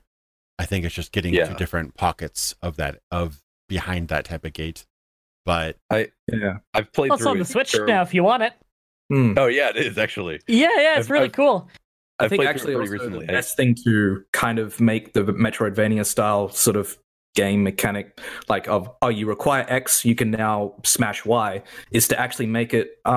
It's not really that much of a difference and not like groundbreaking, but Batman Arkham games did stuff where it's like, oh, you got freeze grenades, you can throw the freeze grenade in the water and it makes a platform, or you can throw them at steam vents and it freezes them. Like, to have different avenues of being like, I could do this or do that with this X weapon. Yeah. Kind of branches it out a little bit more. It doesn't really, change it too much, but it makes it a little bit more interesting rather than just X weapon does Y in the environment. Yeah. Yeah, you were saying something, Soul Porpoise. I think, did you get cut off there? Oh, I was just gonna say, I've played through Metroid or Super Metroid pretty recently. So much so that I'm willing to say I'm pretty confident it doesn't give you the same colored doors after you have already passed that point. Yeah, I think it, as far as I remember, it's just different pockets of that behind that gate in different areas of the world rather than just layers of the same gate. Yeah, I think exactly, which is fine. Like, yeah, I think it's great to make you kind of like take note of a certain door color or something like that, and then having to come back to it. But once you passed it, it's over. Stop it. Yeah. Yeah, I actually like the idea of having more versatility where like you're kind of now thinking of different ways to use your ability. Like, obviously back in the SNES, that was incredibly groundbreaking and very interesting and very kind of like cutting edge. But now that we've developed, decades of games since, maybe we could think about having different uses that you kind of figure out of that particular item. Like maybe you do like a reflection shot and hit something behind a wall, or kind of mix it up a little bit. So you're not just doing, oh, this is obviously green, use the green thing on the green thing and get through the door. Like that's once you figure it out once, you kind of know it. But Super Metroid, I remember doing a lot of things they combine things too. They use, like, for example, you may have the super bomb, but you may not have the scope yet, so you can't look through the floor and see that one spot that has a super bomb yet. So you're, without knowing that there's that one square that can be destroyed by a super bomb, you wouldn't have used it there necessarily. So things like that, kind of layering abilities on top of other abilities. That's an interesting idea, and that was pretty groundbreaking for the time. But you don't really see too much of that now. It's pretty obvious. Usually has games usually have like a scrape or something, some sort of mark that's pretty obvious, or a color that is color coded. So. All right, I've got plenty more here, so let's try to burn through some more points. Let's see. One I actually brought up with my friend today. Souls-like game mechanics. This isn't necessarily I guess you could say it's a little bit annoying in some cases where games just get compared to Dark Souls repeatedly, but essentially what people mean. Who would do that? Who would do that? But essentially what they mean, though, is like high skill, high difficulty games with some sort of consequences for dying or losing. Like, I've even heard of some racing games taking on these mechanics. Like, I think Need for Speed Rivals or whatever had things like that, where like you could rack up a certain modifier, a certain score or whatever, but if you get caught by the police, you lose all of that. You can pretty much apply it to any sort of game. It doesn't necessarily have to be a Souls-like game or a Soulsborne game. But what are your guys' thoughts on that? Like, is it gone too far? Do you like how it's going? I mean, Star Wars is probably one of the most recent examples of that, where it kind of takes that elements. Which is what, like, I'm desperate to leave it out of the conversation just because I don't want to get yelled at by the internet. But with that said, I do think like this is kind of going back to the original point that I was making with it. Like, I think it was Jim Sterling who made the point that it should have been, rather than a Souls-like game, a Devil May Cry style game where you get these different abilities and you get to just kick ass and go crazy on it. I think the way that you described it with the high difficulty or high skill, high difficulty, I think it really lends itself to a game like Star Wars. I think Star Wars definitely loses it at a certain point, and just goes ham on a really stupid aspect of it. It didn't ruin the game for me, but I do think that, like, if that's the kind of game that you're going for, it definitely helps communicate the story if it's done right. Yeah, it creates instantly creates an impressive world that you can't take lightly. Like, it wouldn't. I wouldn't want a Mario Souls-like game where you're like every Koopa is like secretly stomps you and you die and you lose all your coins. And Are you saying you're not curious?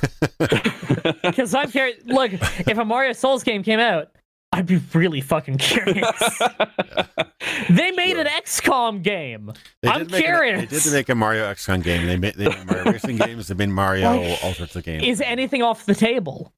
I apparently not, but I mean they basically, like, I'd argue that Zelda Breath of the Wild is kind of like light Souls-like mechanics. They Really? made the combat. Yeah, if you play the game, it's got blocking, dodging, pretty beefy and pretty hard combat at times, honestly, for a Zelda game. And it has a fairly broken armor system, but other than that, the actual core gameplay, you can definitely tell that they took some inspiration from, I would say, some from the Dark Souls genre in terms of the difficulty, not necessarily the consequences for losing, but definitely the skill and difficulty type combat. You can't just button mash. You have to dodge. You have to roll. You have to block. You have to reflect certain things at a very specific time, or you die instantly.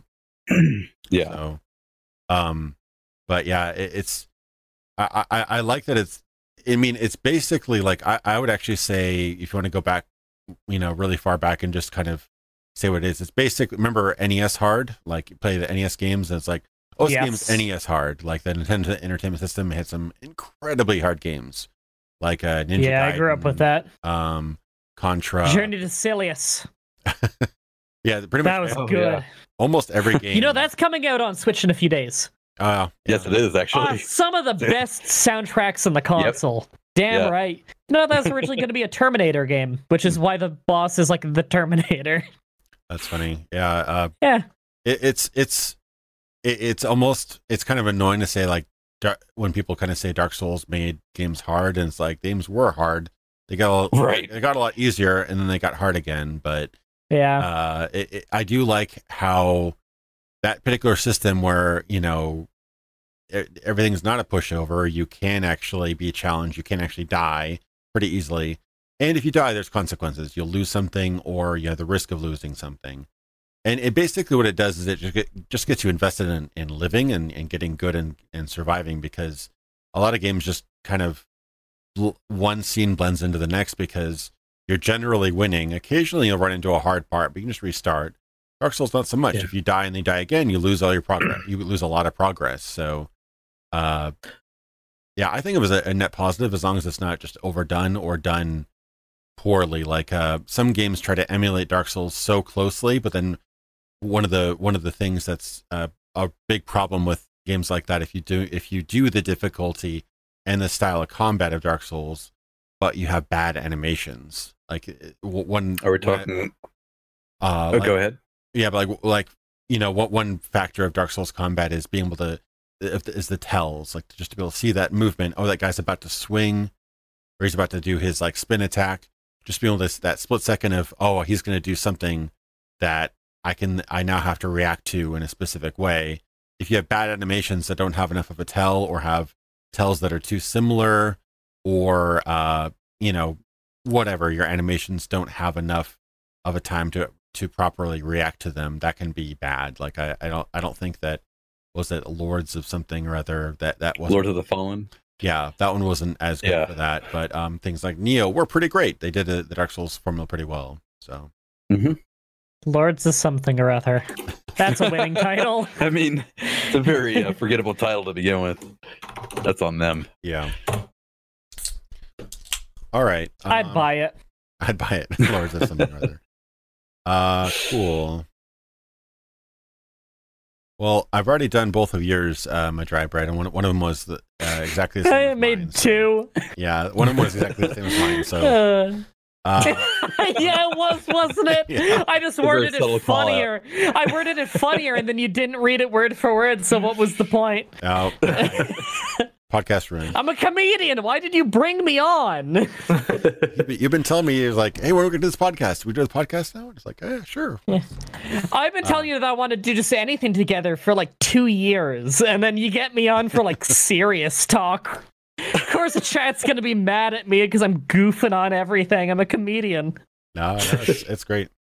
I'll grab one of Griffin's ideas then. Let's see. Realism traded for storytelling, focusing on the hyper-realistic graphics and explosions, pew pew, and a high-grade mocap to tell a mediocre story. So you've got some beef with Mortal Kombat 11. I have a little bit of beef. I kind of gave up after 10. I did like 9 a lot, but I haven't played 11 yet. So what's your thought process behind that? With Mortal Kombat 11, I felt that this. Yeah, okay, so the mocap is brilliant. It captures all the emotions, everything like that. It's so hyper realistic with how they move, and it's just beautiful to watch. But it's essentially Crisis on Infinite Earths, but in Mortal Kombat, and it kind of comes across as a little bit just there's some cool stuff to do with like what happens with the game, but it kind of feels like the story was made just so they could have a premise for the game. I'll be like, oh, we need characters from multiple timelines and also like different outfits and stuff. So let's make a story where there's a Crisis of Infinite Earths so that can happen. You know, it very much felt like a story that was made for the convenience of actually selling the game itself. And there's been a few channels that have critiqued some of the story developments with some of the characters. A lot of like talking like 20 years of history for characters, and then just Mortal Kombat 11 is like, no, we're scrapping that because we need this character to be like this, so it could be more approachable and stuff like this. Like having that sort of I have beef with that for that reason, and but more to the hyper realistic thing, like. Well, I think we've discussed this before on like Twitter and stuff, how like hyper realistic worlds can be traded for like having more grounded, more of refined stories rather than simple cookie cutter stuff. Yeah, I agree with you. And also one aspect I think actually being too realistic graphically can actually be harmful if everything else isn't quite up to snuff. Like not to bash on our boy Kojima, but he tends to have pretty cutting edge looking games, but his scripts are fucking bonkers. You the stuff he imagines is just absolutely insane. Like I watched a few hours of his latest game. He's probably going to win Game of the Year awards for if current trends are going on. But think of what the game of what you will. Has some pretty silly, crazy ideas in it. But the fact that my wife's really big into that game and stuff, and Death Stranding. Yeah. So I heard her watching the cinematics and stuff online, and occasionally I just hear this like murmur from the next room. What the fuck is going on? And even in context, you're like, okay, this is a bit weird. Like it's got some weird stuff in that game, but because I love that stuff. It looks so real, like pretty real for a video game. Like they do some really good mocap, and they bring in real actors and real.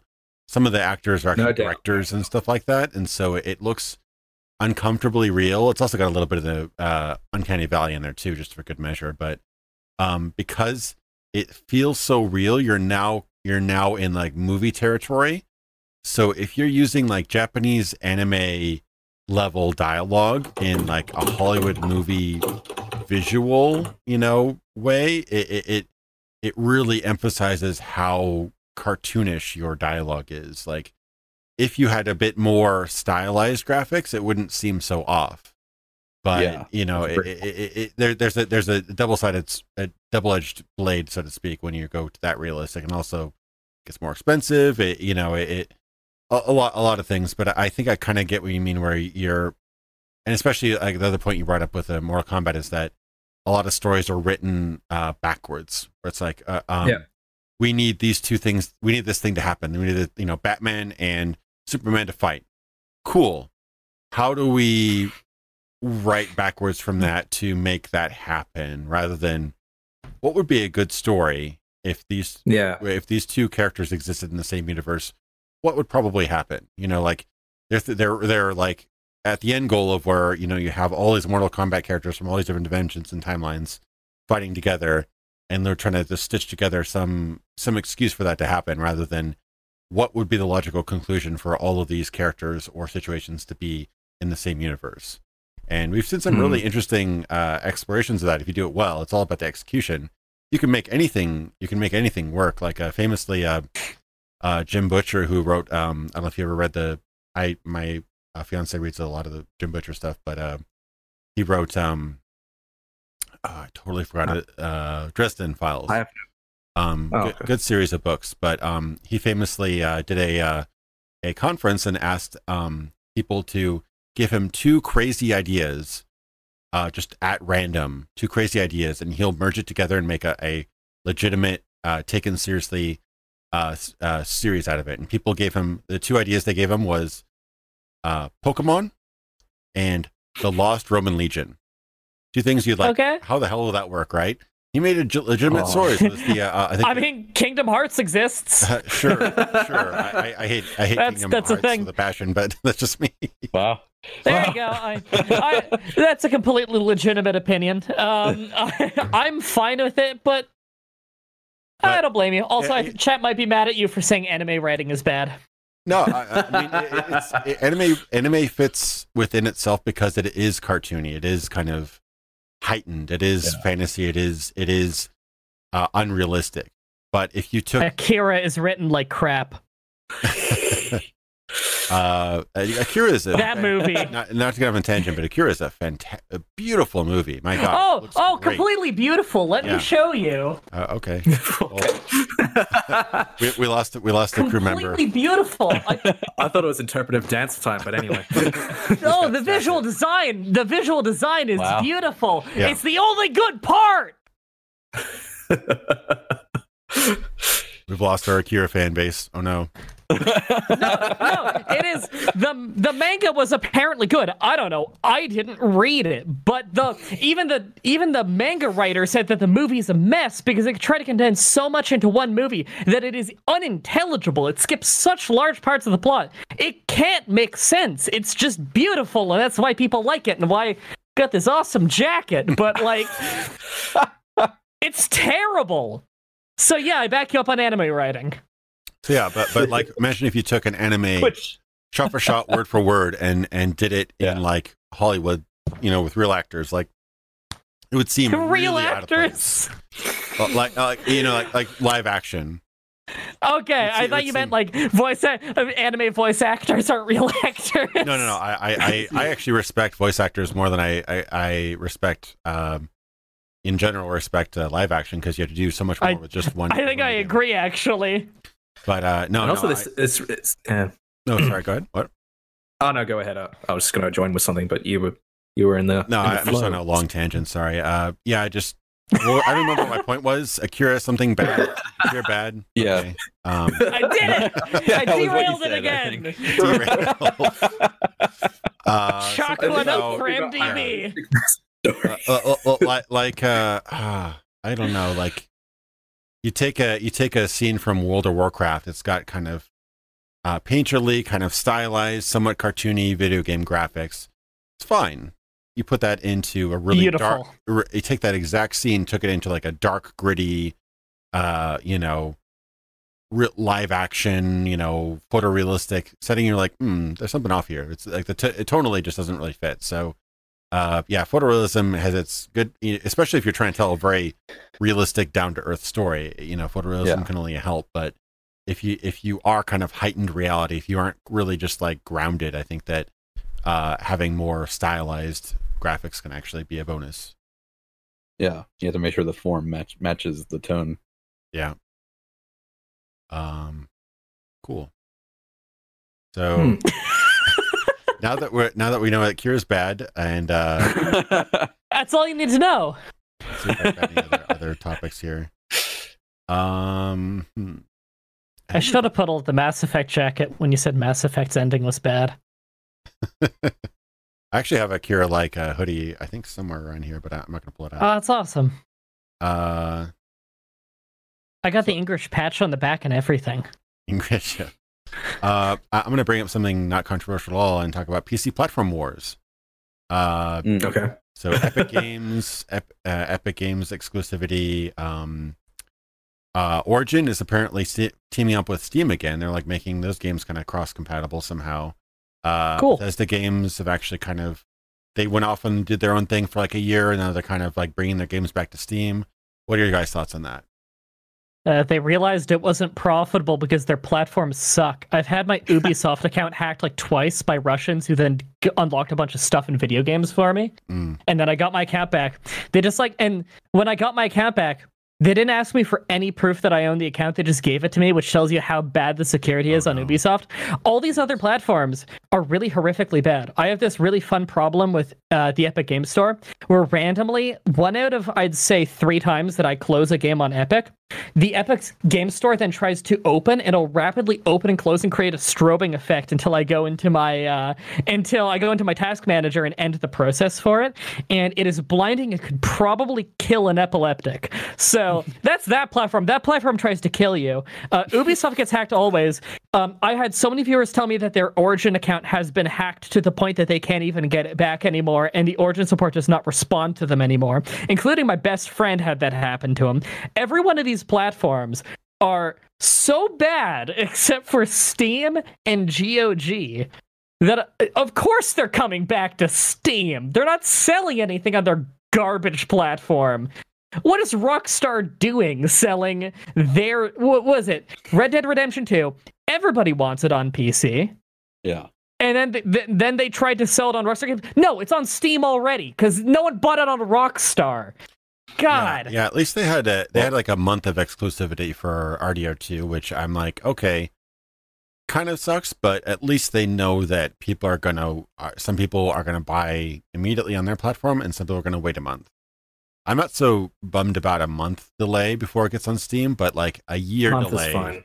A year delay is a bit much. Like we've been seeing a lot of games. Look at the chat. Multiple people in the chat have had multiple different accounts hacked of the platforms I just talked about. A chat of less than 100 people, and people in here have had that problem. It's that common. Yeah. We have EA. Yeah, we have Origin in there. Multiple stories of Origin accounts getting hacked. It's unbelievable. It's all the time. Yeah, that's too bad because oh, sorry, you're gonna say something, Griffin? No, I was just gonna say, like, I don't use the, like, that's probably because like the scope of the games that I play usually don't branch out to EA often. Ubisoft, I think I played Far Cry 3 on there for a few hours, but that was like the only time I used the Ubisoft one. Bethesda one, a few hours was the right decision. And then like with the Bethesda one, I went on there. I think it's also with a lot of these launches, they try and like they can go, oh, look at these other products that we have. See, it's right here in this convenient corner for you to click on. Yeah. And it's like, yeah, I'm only here for this game that I bought on Steam that makes me go to this launcher. You know, it's not a good sort of platform to be like, sell more stuff. How about trying different avenues of marketing? Yeah, I mean, we're kind of, it's interesting how you see developing markets and developing technologies kind of make the same mistakes that older markets and older commercial avenues did. Like, you know, you saw it used to be that every store was its own little thing. You'd have a belt buckle store, you'd have like a horseshoe store, you'd have a this store and that, and then eventually people figured out, like, how about we have a general store, how about we have a department store where we carry everything. You know, so you could get everything you need and pay once, you know, and it's really convenient. You just go to that store for everything you need. And that's why Walmart took over the world, you know, because everybody likes having everything relatively decently priced. They don't have to travel across town 50 times to get everything they need at a decent rate and availability. But the problem then becomes, like with Steam, that was kind of the one-stop shop for, you know, digital online goods. It wasn't perfect at the beginning. It took many years to get to be as good as what it is now. But once people saw the money there, they're like, okay, we're going to pull our goods from Steam and make our own store. And then, you know, it happened with Uplay, it happened with Origin, with Bethesda and Epic Games. They didn't really have their games on Steam, so it wasn't as big of a deal. I mean, they had a couple of their, I don't know, tournament games and stuff like that, but their new games were kind of built onto Epic's, and that's fine. You know, if you want to play Fortnite on Epic Games, I understand that. But then the kind of forced exclusivity, you know, agreements where, you know, I can understand, you know, I 100%, I'm working on pitching a game right now. I can definitely understand how difficult it is to get initial funding, and I see where they're coming from, but at the same time, it's like you're making your product literally less attractive and literally less easy to get on a less attractive platform with less perks and reliability. You know, like there was that time, I think, wasn't it that crazy Fortnite live stream where Epic was just down for like an hour or a few hours or something like that.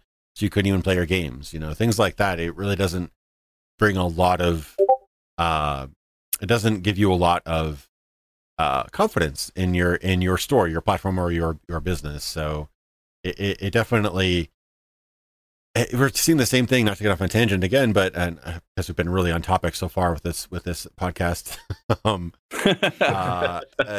We're seeing the same thing with movie and video streaming platforms. When Netflix it was viable, now everybody's creating their own streaming platform. You've got Disney Plus, you've got HBO, you've got like 2 or 3 different ones for Warner Brothers. You've got CBS All Access. You've got Hulu. You've got Starbucks has originals or whatever. Facebook has originals. Apple has originals. Wait, Starbucks? At least one, yeah. What? What? Wow. It's a coffee company. I know, right? But it's gone crazy. Like once you prove that it's viable, everybody goes crazy and creates their own thing. I think it was like one show. I don't know if it actually became a thing, but it was called a Starbucks original. But the fuck? yeah, Facebook Watch is a thing now. So yeah, we've gone back to full circle where things are more inconvenient now than they were before. So I think it's anti-consumer. I like competition, and if Steam definitely had its blind spots in terms of customer refunds and stuff like that, those have been mostly fixed, I think. But yeah, like I think that if you're going to compete on a fair ground, like have 4 different platforms, and your privacy policies, your refund policies, your pricing schemes, and your reliability will determine who will get more business. I agree completely. Everyone gets the same games, so. Mm-hmm.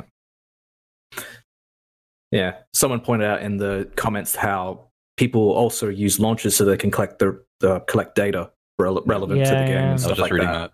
Yeah. I'm not sure how to pronounce that username because I think it might be a German channel and I do not speak the language. But congratulations on them and getting verified. Good on you. Yeah. They're gave me a mat. Yeah, they're a German channel. They watch a lot of their live streams and things like that. They're pretty cool guys. Oh, Indigo, you almost meet the requirements for verification. When you hit 100,000, let me know and I'll link you the page. Cool. Yeah. I mean, hopefully by the end of the year. Not everybody knows about it. It's weird, but you actually need to go ask. Yeah, you need to ask. Hopefully by the end of the year, if I'm currently coasting on my last video, if I can maybe pass 100 by the end of the year, we'll see. Yeah, you'll get there soon. I'm sure that one will carry you past because that video is awesome. Yeah. Thank you. Even if it doesn't praise Akira. Yeah, what the hell is that all about? Jesus, get this filth off of me, Jesus. I'm sorry for derailing us again. This horribly written, beautiful filth off of me. Cool. Let's see. All right. Griff, should we do metagaming or multifaceted diplomacy? Multifaceted is rather quick, but some others may have some things. But pretty much the approach is that in RPGs, you don't have persuasion or diplomacy to be the one thing that determines if you can unlock options in dialogue. It's the idea that you can, like we were talking about before, intelligent. If you're intelligent, it opens new dialogue avenues to solve problems in dialogue. Or, for example, like in Pillars, which is where I kind of started thinking about this a bit more, is you can do stuff like, if you have a high history skill, you can have, I know this problem because in history this was done before, and the person's like, that makes sense, and you resolve that issue. You resolve that issue from like not just strict diplomatic skills.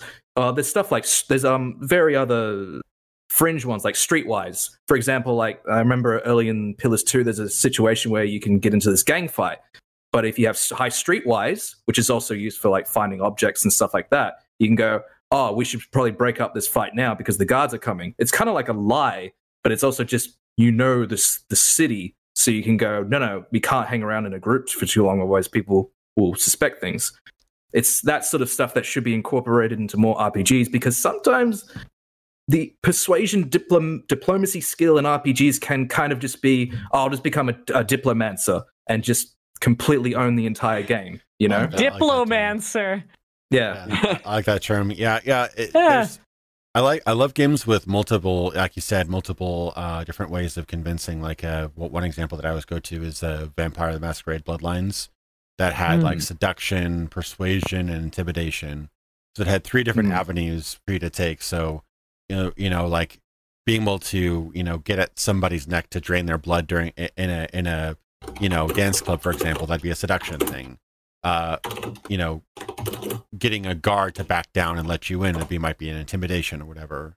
Bribing somebody might be a persuasion. So there's like different avenues, and how you built your character would affect that greatly. If you're very beautiful, if you're very attractive, you could be more seductive. But if you're very strong and kind of brutish, you'd be more intimidating and things like that. Yeah. But you can go so many different ways. Like I even started tinkering with a stat system which every one of like 7 or 8 stats would have some sort of dialogue option unlock. Like if you were more dexterous or stealthy, you'd be able to lie better. If you were more had more wisdom or intelligence, you'd have more history and knowledge and lore to be able to explain or interpret things better that way. If you were more let's say strong, you'd be more intimidating. So like it's like almost every single stat could actually be a sort of influential to dialogue. Not every single dialogue option, but you'd have more dialogue options pop up depending on how you build your character. And I think that kind of makes it more interesting because otherwise it's just like one option for any situation. It's not necessarily true, because some people are very convincing liars. Some people are extremely good at selling. Some people are extremely good at avoiding, or using tact to avoid people's nerves, things like that, Exactly. And also for stuff like, well, I like how you point out the seduction thing, because that's so... Vampire Masquerade Bloodlines is such a big thing for that, because if you play the game as a female or a male, you get really different sort of like character journeys, Like I remember I've played the game a bunch of times, but like you're always in a male toreador and you have issues around that. But if you walk in as a female, like anything, and you walk up to the bartender, you're like, oh, hey, I want to go see somebody. Like, yeah, go on up. Yeah. It like completely changes the gameplay because of that. And it also says a lot about the world as a result. So it's perfect. It's almost like you're playing a role, and your role determines how the world responds to you, or something like that. Like in a club, it's no secret, but clubs quite often let attractive women in for free because it attracts more men, guys who pay for money, pay for drinks and things like that. So pay for money, exactly. But yeah, it is interesting. Again, that kind of goes back to one of our previous points. It's just the world responding to you in different ways based on your character. Exactly. We're seeing more of that. We're seeing kind of a resurgence of that kind of. They used to be kind of reserved for old school games, whereas more so than not, newer RPGs kind of make you play a predefined character more so. Like you play the Dragonborn, or you play Commander Shepard, who's got his whole backstory and everything. You may have a variation of that character, but it's basically the same character for everybody. It's easier to write around a predefined character that almost every player plays, rather than you having a potentially very, very different character from what they expect you to. So it's a writing hit, crutch, and it lets, especially for dialogue, it lets you get off a lot easier because you're able to write, a quarter of the dialogue, and especially voice a quarter of the dialogue, rather than having to write all these different ancillary answers. But yeah, and I think also, speaking of multifaceted diplomacy, I think one thing that needs to come across is you need required skill levels. It can't be percentages. You need an absolute skill level, because I don't know if for you, but when I played Fallout 3 and I had dialogue, like speech thing, I just like, before I entered the dialogue, quick save and just do it over and over and over and over until I got the chance. But with a defined skill level, like you're like, oh, I don't have this thing, and you kind of prompted to go, how do I increase that, or how do I find an item that can boost it for this particular dialogue instance and stuff like that.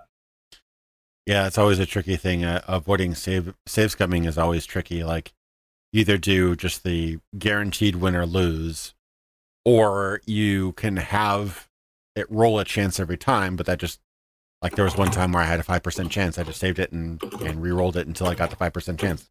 Took me 20, 30 times, but it eventually worked.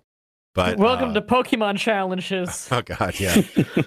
But true. I didn't think of that. There's a 5% chance that I can win this encounter. Well, it's better than grinding for 2 days, and I have a soft time limit. So I guess this is my next 100 attempts. You know, I just beat the Elite Four earlier today using only the move Metronome, the move that picks random moves from the whole move pool of the game.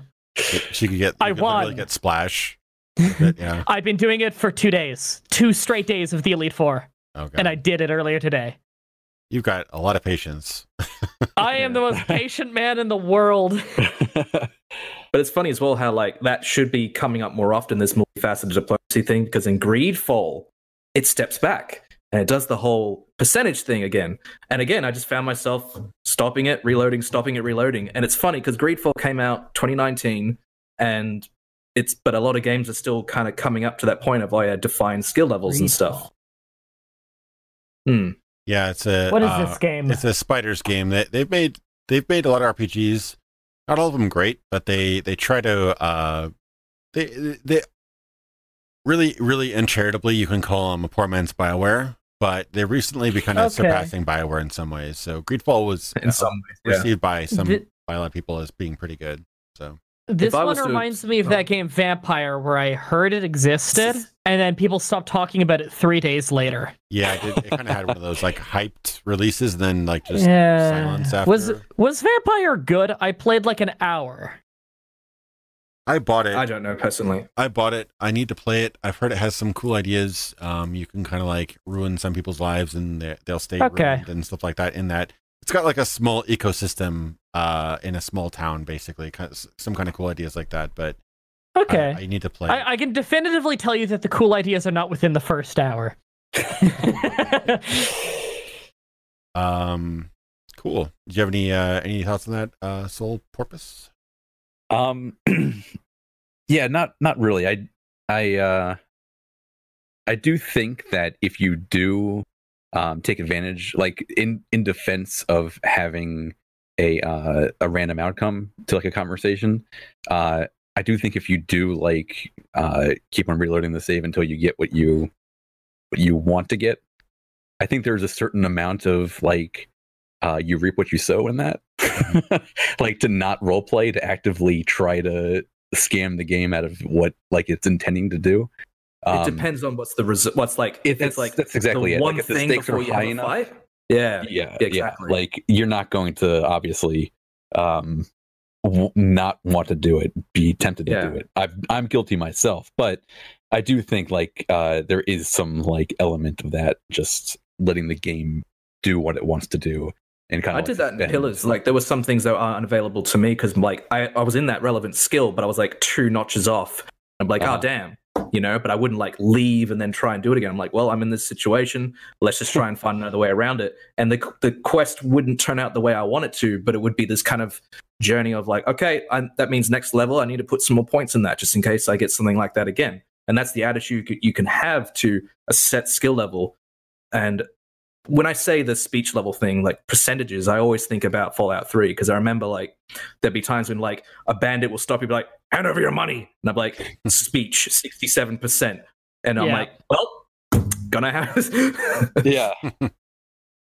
A quick addendum to what I said before, because I worded something poorly. When I was asking if Vampire was any good and said I only played the first hour, I was talking about the new game called Vampire, like VAMPYR. Some people thought that I was talking about Vampire the Masquerade, which I have played a few hours of in high school, and then I got scared by a haunted house and bitched out. I do need to play it again. I'm better about horror games now. I'd probably have a lot of fun with it nowadays. Yeah. Something I was going to say about all that, and I totally got my mentally derailed by vampires, but it's all good. Vampires usually derail things. It's okay. Yeah. What were we talking about? There's actually one way. It's not really been done very often, but you know how you have like a random roll whenever you do one of those skill check options with some games, like Fallout 3 versus Fallout New Vegas, which has more of a static requirement. There is a way to do it. It's a little bit complicated, but instead of rolling as you click the option, you essentially have a random seed generated at the beginning of the game that does essentially all of your rolls predeterminedly. So you do have that chance that you might be able to do a dialogue option that might be a little bit above your grade. But if you fail, it's always going to be the failure based on your current stat. So you can't save scum. You have that level That's of interesting. randomity, so you never quite know if you're good enough. But if you fail, you know that okay, well I can't save scum it because that's basically my destiny. Like at my current skill level, I cannot exceed that roll that's already been done. Basically, it's a bit complicated, but a programmer explained it to me, and it is possible. So I'm actually exploring. In fact, the DS Pokemon games of all things have a system like that, where they understood that emulation was very popular by then, and so I don't know why they would do this, because it literally only affects emulators and it doesn't stop piracy in literally any way. But in all of the Pokemon games leading up until the 4th generation, when it went to DS, if you hypothetically use an emulator to save during a battle, and let's say your attack has 75 accuracy and you missed, you could load and do it over and over until you hit, or do it over and over until you critically hit, which is a 1 in 24 chance.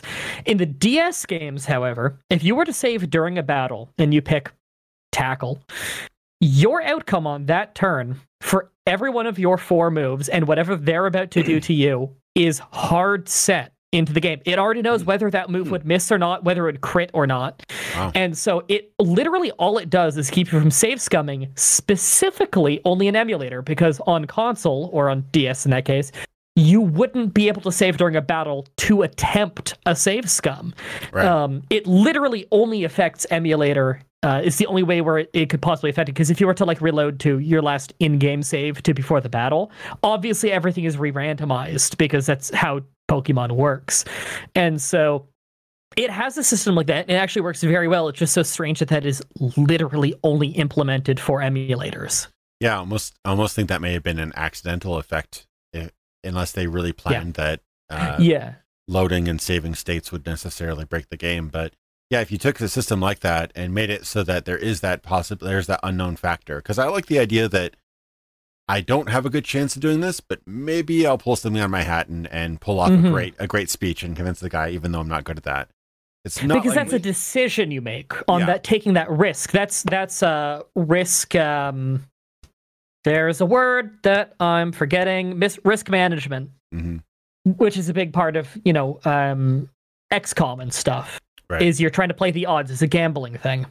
Someone mentioned XCOM in the chat as well, talking about how they do something very similar to what Indigo's been talking about. So it's pretty interesting. XCOM's been one of those games I've been meaning to check out, but time. So I do recommend it for whatever that's worth. XCOM 2 is fantastic. XCOM 1 is great in its own way, but XCOM 2 is very, very good. Yeah. Another way you could do it, and I've actually discussed this with a game designer as well, or the idea of actually slightly penalizing save scummers. Every time you load your save game, something is lost. That would be kind of interesting. Like there would actually be a counter attached to your save game. Every time you loaded it, there'd be something bad. Undertale. Yeah, it's true. Yeah, Undertale did something like that. Yeah, it's interesting. Like I actually would almost like to have an RPG where you can't renege on your on your decisions. Like once you've done them, you've done them. Yeah. But, that's why I like Iron Man saves. Yeah, but that also has its. Sometimes you just kind of get screwed. Like I heard that somebody, a Let's Player actually was Iron Manning, I think Witcher 2 or whatever, and something glitched and they died during a cutscene. Oh no. Yep. Stuff like that happens. I mean, so. I play. I have a save file of Crusader Kings 2 that's been going for just like a couple weeks over a year on an Iron Man save. We've had multiple glitches that were quite bad, and I managed to pull through on almost all of them. But sometimes you can just get fucked. And if you didn't have saves, if this were not an Iron Man save, you would have been able to go back, and that's a legitimate reason to go back because the game. Something bugged out. I think that's the most legitimate reason I can think of to save scum. Definitely. And that's a shame because XCOM has Iron Man saves, for instance, as an optional thing you can do. Right. But there's always that little worry of it's a whole lot of fun, but there's that little worry of what if something glitches out? What do I do? Like that's a lot of time you just wasted. Sure. Yeah, I think this discussion's going somewhere interesting because it's talking about now like difficulty and stuff like that. There's Iron Man challenges in Stellaris, and I actually just started my first one a couple of days ago. Oh, it's fun, isn't it? Yeah, and one thing it does, it says, "Oh, you can now do achievements." And I'm like, "Oh, you can do achievement with Iron Man mode." Like that feels like really rewarding to do. And partly because like I log into the Steam thing, and my mate who also plays it, he's got like 16 achievements. I'm like, well then. Yeah, it's a challenge, right? Like that's what I do in Paradox games as well. Is I want to be the guy on my friends list with the most achievements. I have like 700 friends because I let my fans add me. But like I want to. It's a fun thing for me. I'm not a big achievement hunter, but if it's a game I'm really passionate about, I want to try and get all of them. So like Hearts of Iron 4, I've got almost all of them. Stellaris, I'm working on it. There's a lot. Europa Universalis 4, that shit's not happening. There's like a billion. Yeah. That actually dovetails another thing, but I was going to ask real quick. Sole Purpose, how's your time? You have a hard Yeah. I was going to pretty soon, right? Yeah, I can go like another 15 minutes, but yeah, okay. I'm close. Fair enough. To the end. Cool. All right, let's go on for a little while longer, then we'll figure out if you guys are still up. We could probably continue with just 3, but it may destroy the template. I'll have to figure that, cross that bridge when we get to it. I can talk forever. Got the day off. I'm good. Cool. Oh, right. What were we just talking about? We're talking about something that's similar to one of the points I had. Who knows? Oh yeah, we were talking about achievements. It's one kind of thing. It's not necessarily new. It kind of came. I'd say it probably got into popularity around the time the Xbox 360 launched. Collectibles, just like a ridiculous amount of collectibles, and like achievement culture, where it's like, I'm gonna platinum this game. You know, like I've talked to several people in real life that have actually platinumed the Spider-Man game for PS4. I guess that one's fairly easy to platinum because I've never gotten even close to platinuming a game myself. How do you think? What are your thoughts on that? Like, I'm kind of mixed on it. Like, I think it's cool that they have a meta game inside of a game, where just doing all the major actions you can do in a game, collecting all the things in the game. But at the same time, I can kind of see how a lot of time is being spent on games to design them to just have a lot of just random activities to do to appease that kind of demographic. Do you think it's hurting design, or do you think it's harmless? It can. Look at Ubisoft games. I think they're particularly bad about things for the sake of having more things there. I actually quite like old school collectathons. Banjo Kazooie is one of my favorite games. I actually really liked DK64, even though I'm the only one. Other than the Scare Brace, I think unanimously as a race we can all agree that the Scare Brace was a mistake. But I actually quite like those games, and yet when I play like Assassin's Creed and stuff like that, it really does feel like a lot of these things are put in just for the sake of having more things. Whereas when there's an incentive to do really wacky things and collect a lot of things or do things you wouldn't normally do in a fun way, I think that actually adds to the experience quite a bit. A great example of that is Hearts of Iron 4's achievements are often very creative and get you to play different countries you wouldn't normally play in ways that you wouldn't normally play them, and you get such vastly different experiences out of that I feel like it really adds something. There's an example of they put in a ton of stuff that isn't necessarily new things core to the game that really add a lot of value to a lot of players. And then there's Assassin's Creed. Yeah. And it's also how the collectibles or whatever are implemented in a certain way. I like it when collectibles are added and they actually have a bit of a story element. Like off the bat, I can say the Batman Arkham games, the Riddler trophies, because they unlock like another bit of story for you to do. Some people find it a bit annoying, but personally, that was the drive to find these collectibles. Was like, oh, I'm going to interact with the Riddler. You know, that was the drive. But definitely in Ubisoft games, there's like collect feathers because he once had a bird and there's feathers everywhere. Like, what? Maybe you'll get a costume or you'll get a weapon that you already beat the game by this point, but here's a weapon. Yeah. I remember in number 2, it's like if you collect all the feathers, you get like a fancy shoulder cape, I'm pretty sure. Yeah. And I'm like, good, I guess. Are you telling me that you don't want the bragging rights of having the most Ubi points on Ubisoft on your Uplay account? For years, back in the days when people used Skype, for years, my description, like the mood description thing on Skype was no one uses Uplay willingly.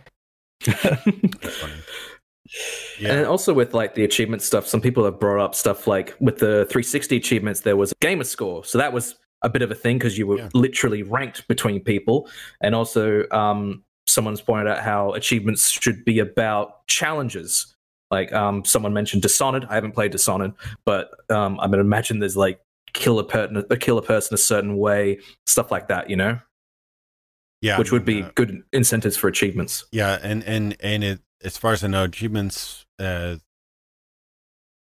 kind of been ported to almost everything now. I think Ubisoft probably has them. Steam definitely has like player level and stuff like that. But the achievements themselves, they're given a number of points, I think.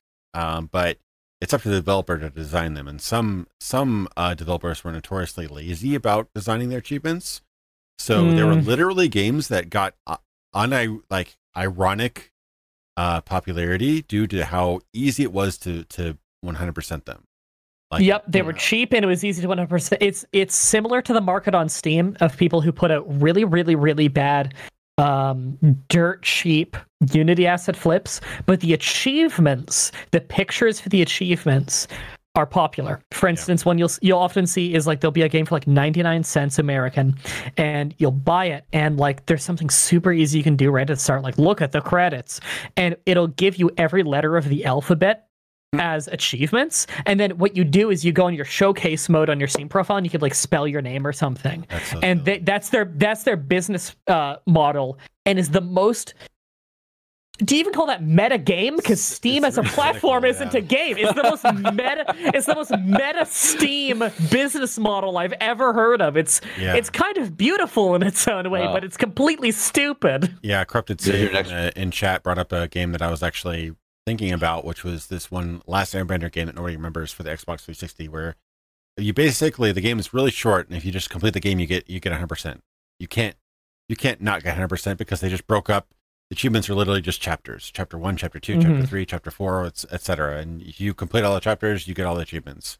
So it was a insanely quick way to get 1,000 gamer score within like a couple hours. So. I've heard about these sort of ones, yeah. There's another Xbox game that did that, and I remember online it's like, oh, if you want to bump your score, play this game and stuff. I'm like, but it's so strange. It's like it's like not at all what video games are about, and yet that's a thing people are into. Like it's so strange to me, but it's absolutely fascinating that there's people who will spend money on games, and the entertainment that they're looking for is the bragging rights of having a higher score than their friends, regardless of the video game itself. It's like there's this own game on the side of having the best score. That is fascinating.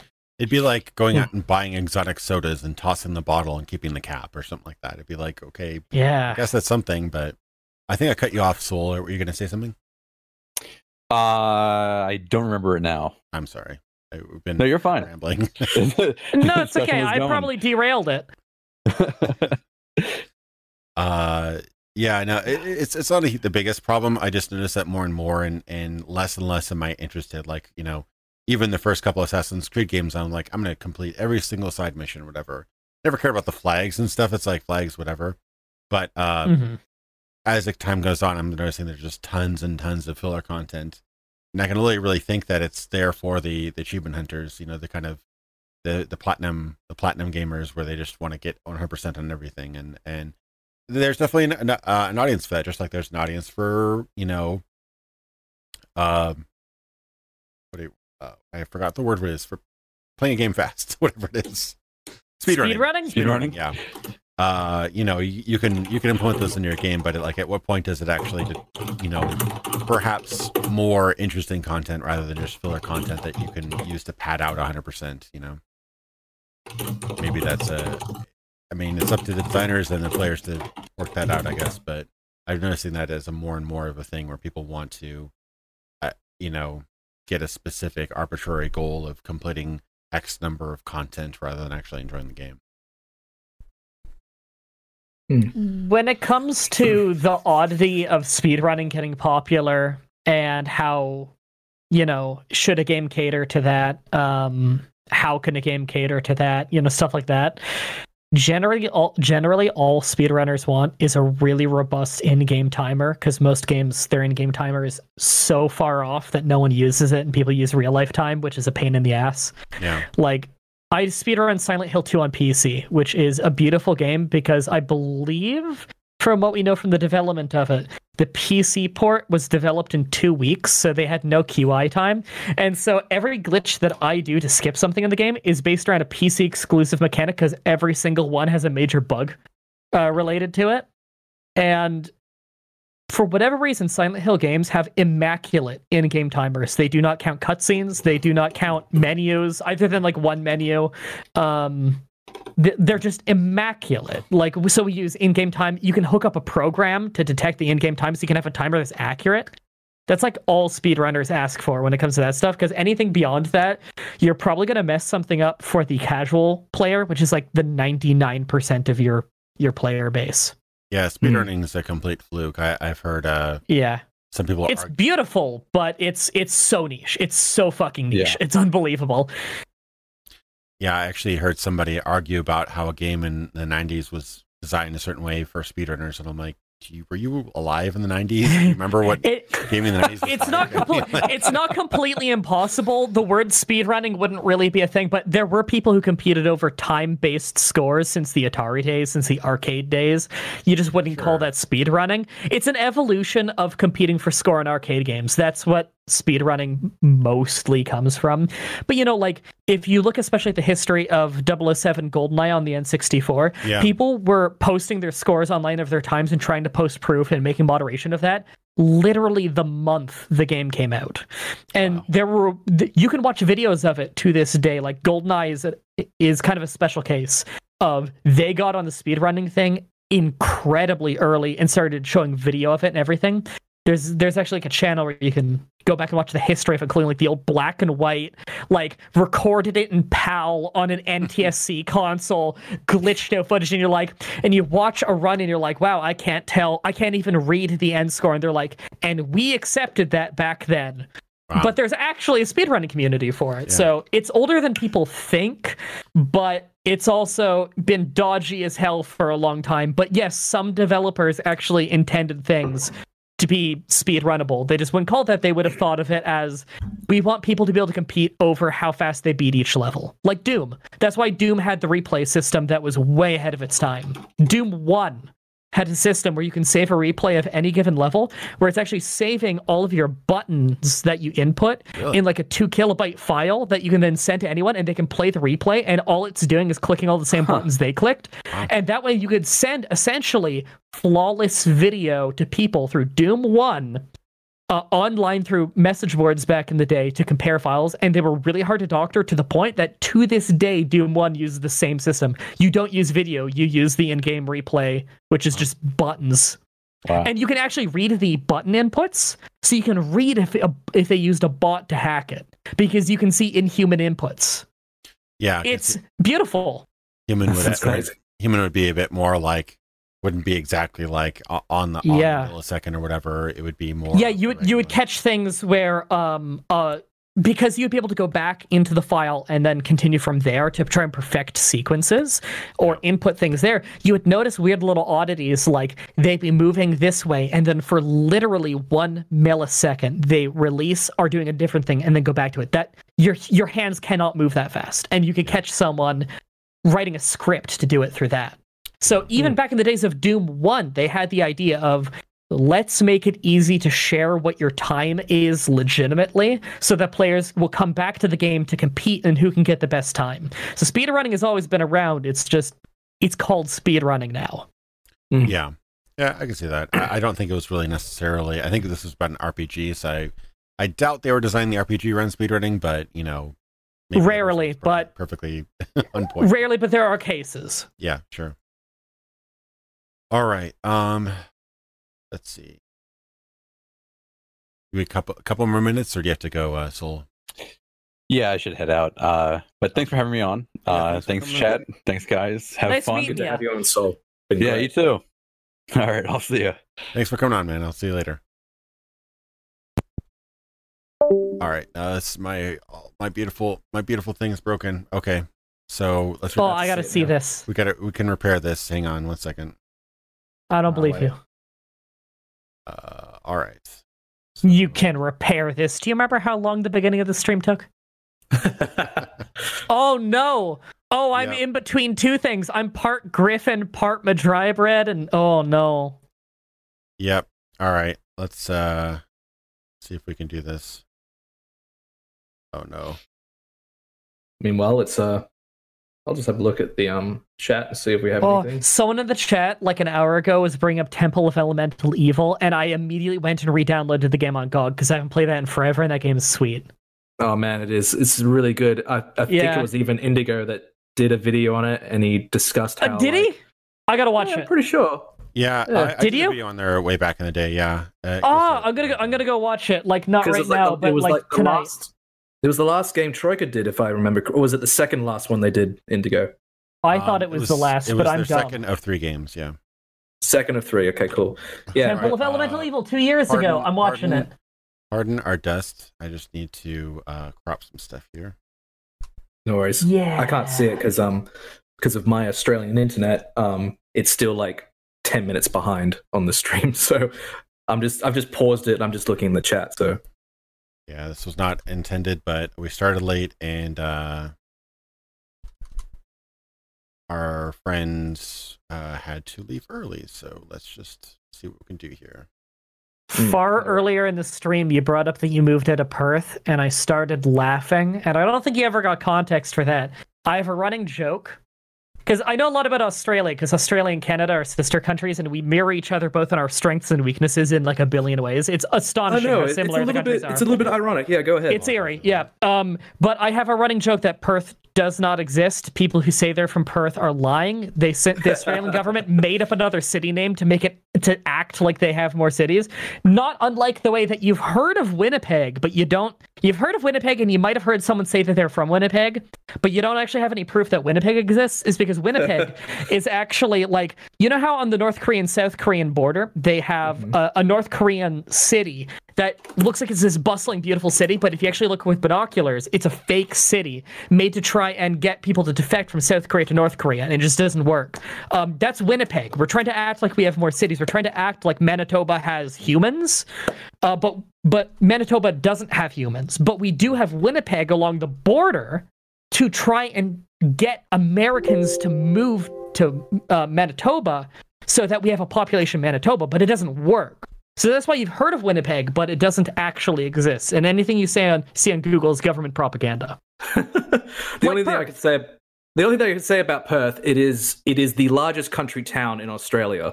Like everything about, like, it doesn't really seem like it's just all like you just bump into like people like, oh, I didn't know I bump into you here. It's also, you know, people like by a rule of 3, and yeah, it's also just I've always talked about it here in people here in Melbourne. They always talk about like, oh, driving for 20 minutes, that's too far away. And I'm like, for 20 minutes is like really short here in Perth. What are you talking about? Yeah, like, well, that's the thing.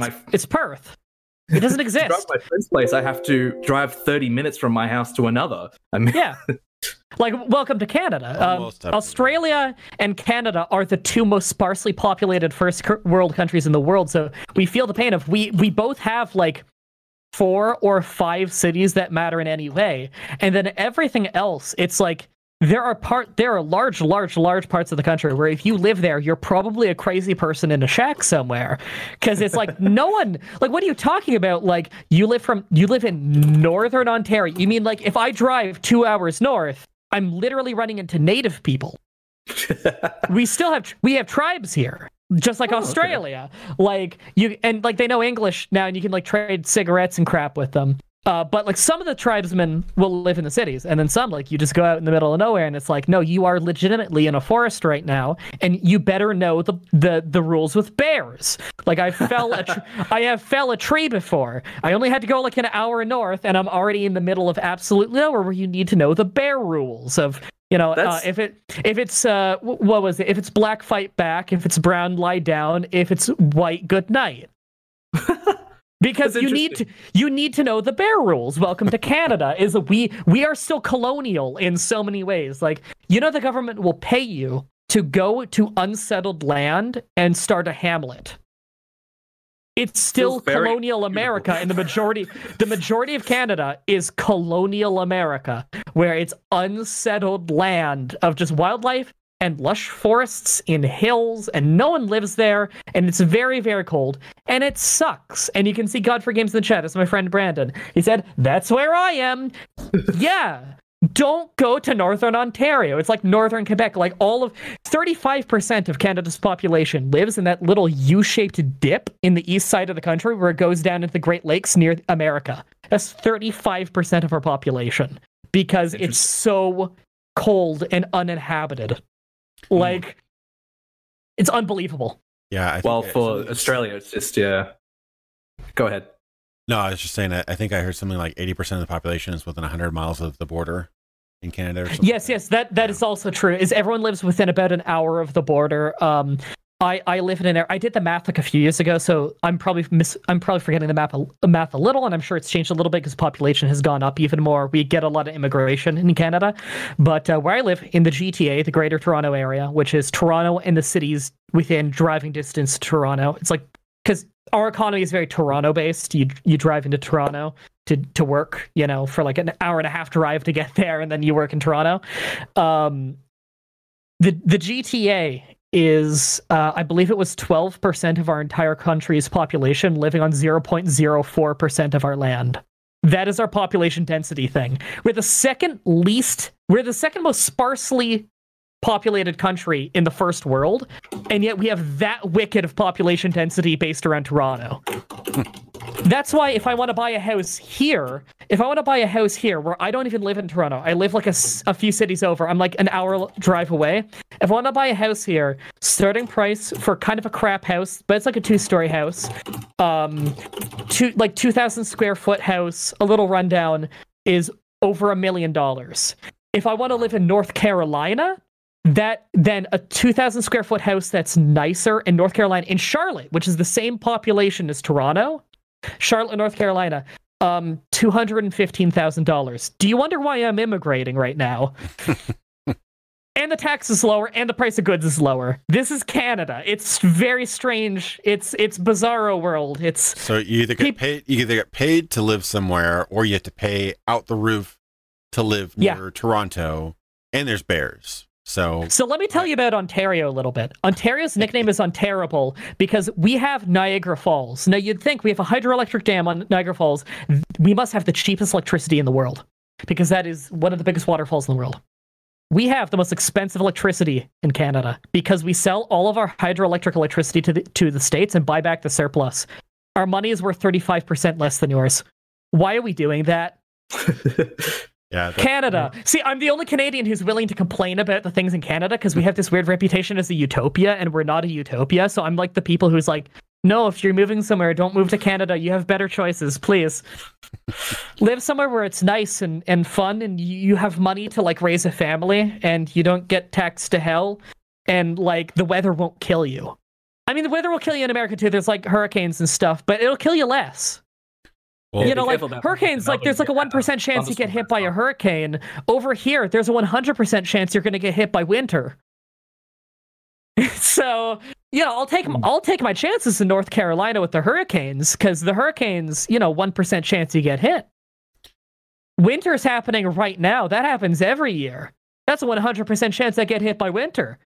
I hear you. Yeah. So, speaking of high prices and expensive housing, let's talk about eternal grinding in games. So the stream's all good to go like this. If you want to, if you're available. I mean, you took the day off, right? Yeah, I'm good. I'm good to go. It's just for the layout that you had, it was all good. Yeah. Yeah, it took me a couple minutes to figure that out. I had to split up the stuff, but it should be all good now. So, grinding. Where can we start? Jesus. Are we talking like MMO? Are we talking about single player? Like, it's abundant in games now. Yes, dude. Grinding is like 40 hours of every week for me because of Pokemon. Yeah. I forget about that. Yeah, because you got a lot of random chance stuff in Pokemon, like 0.01 chance to get a shiny Mew or whatever. It's like, Oh, I don't do shinies. I don't get shiny hunting. I don't get the appeal. I mean, I grind in Pokemon challenges because I do one every single week. So I'll literally be grinding in a Pokemon game while editing another Pokemon run. Sometimes I'll be grinding in multiple Pokemon runs at the same time. And then I also do the video a day thing on my channel. I've been doing a video a day minimum for 8 years. So that's like unrelated to the Pokemon stuff. So like I do like 70 to 80 hour work weeks. No days off because that's lame. So I just grind. I grind a lot. how are you alive? This is what I was built to do. I am the most patient man in the world, apparently. I don't know. I have superhuman endurance. Can you imagine if like there's an alternate timeline where like there's Gattaca, but then like they have people designed to be streamers? It's like this man has endless patience and everything. And he's like raised up in society, becomes a streamer, and that's all he knows. I want to write that story. There's all this fan art out there of me standing next to a Wobbuffet, which is a Pokemon. Because part of it is that I did a Wobbuffet challenge that people really liked a long time ago when I was first starting to blow up. But also, in the Pokédex, Wobbuffet is referred to as the patient Pokemon, so people say it's my spirit animal. Oh, no. So, yeah. So you're genetically predisposed, Gattaca style to grind. Is there any particular grinding mechanics that you do not like? I mean, you kind of have to sift through it because... Yes! Okay, Generation 5 of Pokemon has my least favorite grinding mechanic. So this is why I'm genuinely considering never doing a Generation 5 Pokemon game again on the show. Because by the nature of the beast of these challenges, if I have a team of one guy, which is a lot of the challenges, then it really punishes you hard with this specific thing I'm about to explain. But it's also horrendous if you have a team of 6 guys, because if I have a team of 6 guys, they're also very weak guys that need to be over-leveled. So what it is in your typical Pokemon game, how much experience you require to level up is based on the Pokemon. A Pokemon is part of one of 4 or 5 categories of how much experience they require between each individual level. There's like slow, medium fast, erratic, and another one that has a word just like erratic, like random, but they're actually different. It's confusing. That is. So every Pokemon is in one of those categories. Now, how much experience you get for a battle depends on mostly in most of the games, the base health of the Pokemon that you're beating. And if it's the final evolution of its evolution line or not. So something that would give very little experience is a Caterpie, because it's a low health bug in its first form. Something that give you a lot of experience. Infamously, some of the most experience is a Chansey. Chansey, it's only one form, at least in Gen 1, so it counts as final form, and it has tons of base health, so lots of experience. In Generation 5, they changed it. Generation 5 was starting with Pokemon Black and White on the DS. In that, they made a mechanic where if you are below the level of the thing that you're fighting, you will get a bit of bonus experience towards that Pokemon. If you're above the level, then you get less. Here's the problem.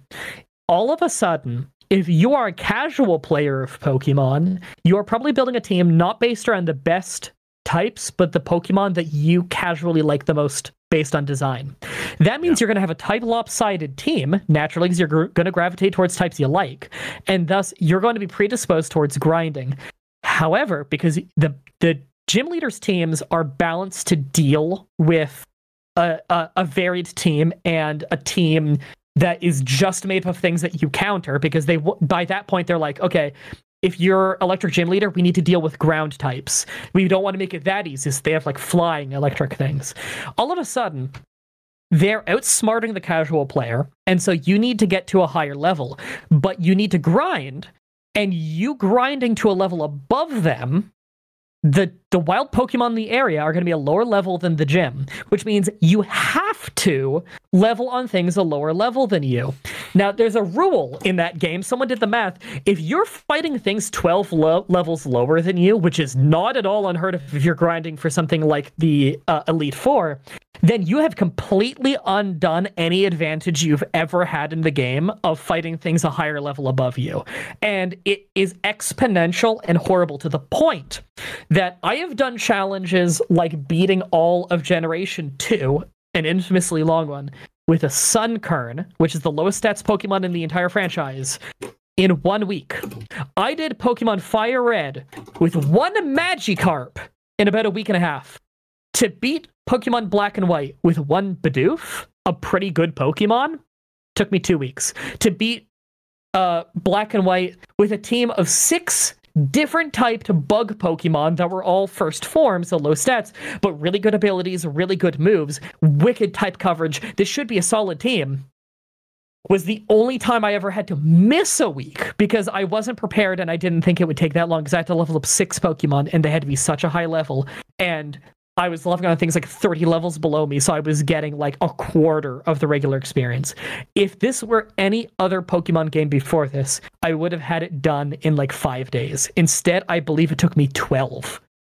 It is one of the worst grinding mechanics I have ever found in my life, and I understand the idea behind it, but it punches casual players and super hardcore players. It is literally only good for you if you're coming into Pokemon and you want to play to win and you're building the best team you can. If you're min-maxing, basically, that is what it helps, which is not almost anyone playing it. So where on the Pokemon Company doll where on the doll did the Pokemon Company hurt you? Everywhere. Everywhere. Like it's they pushed me down the stairs. I can't point to all the bruises.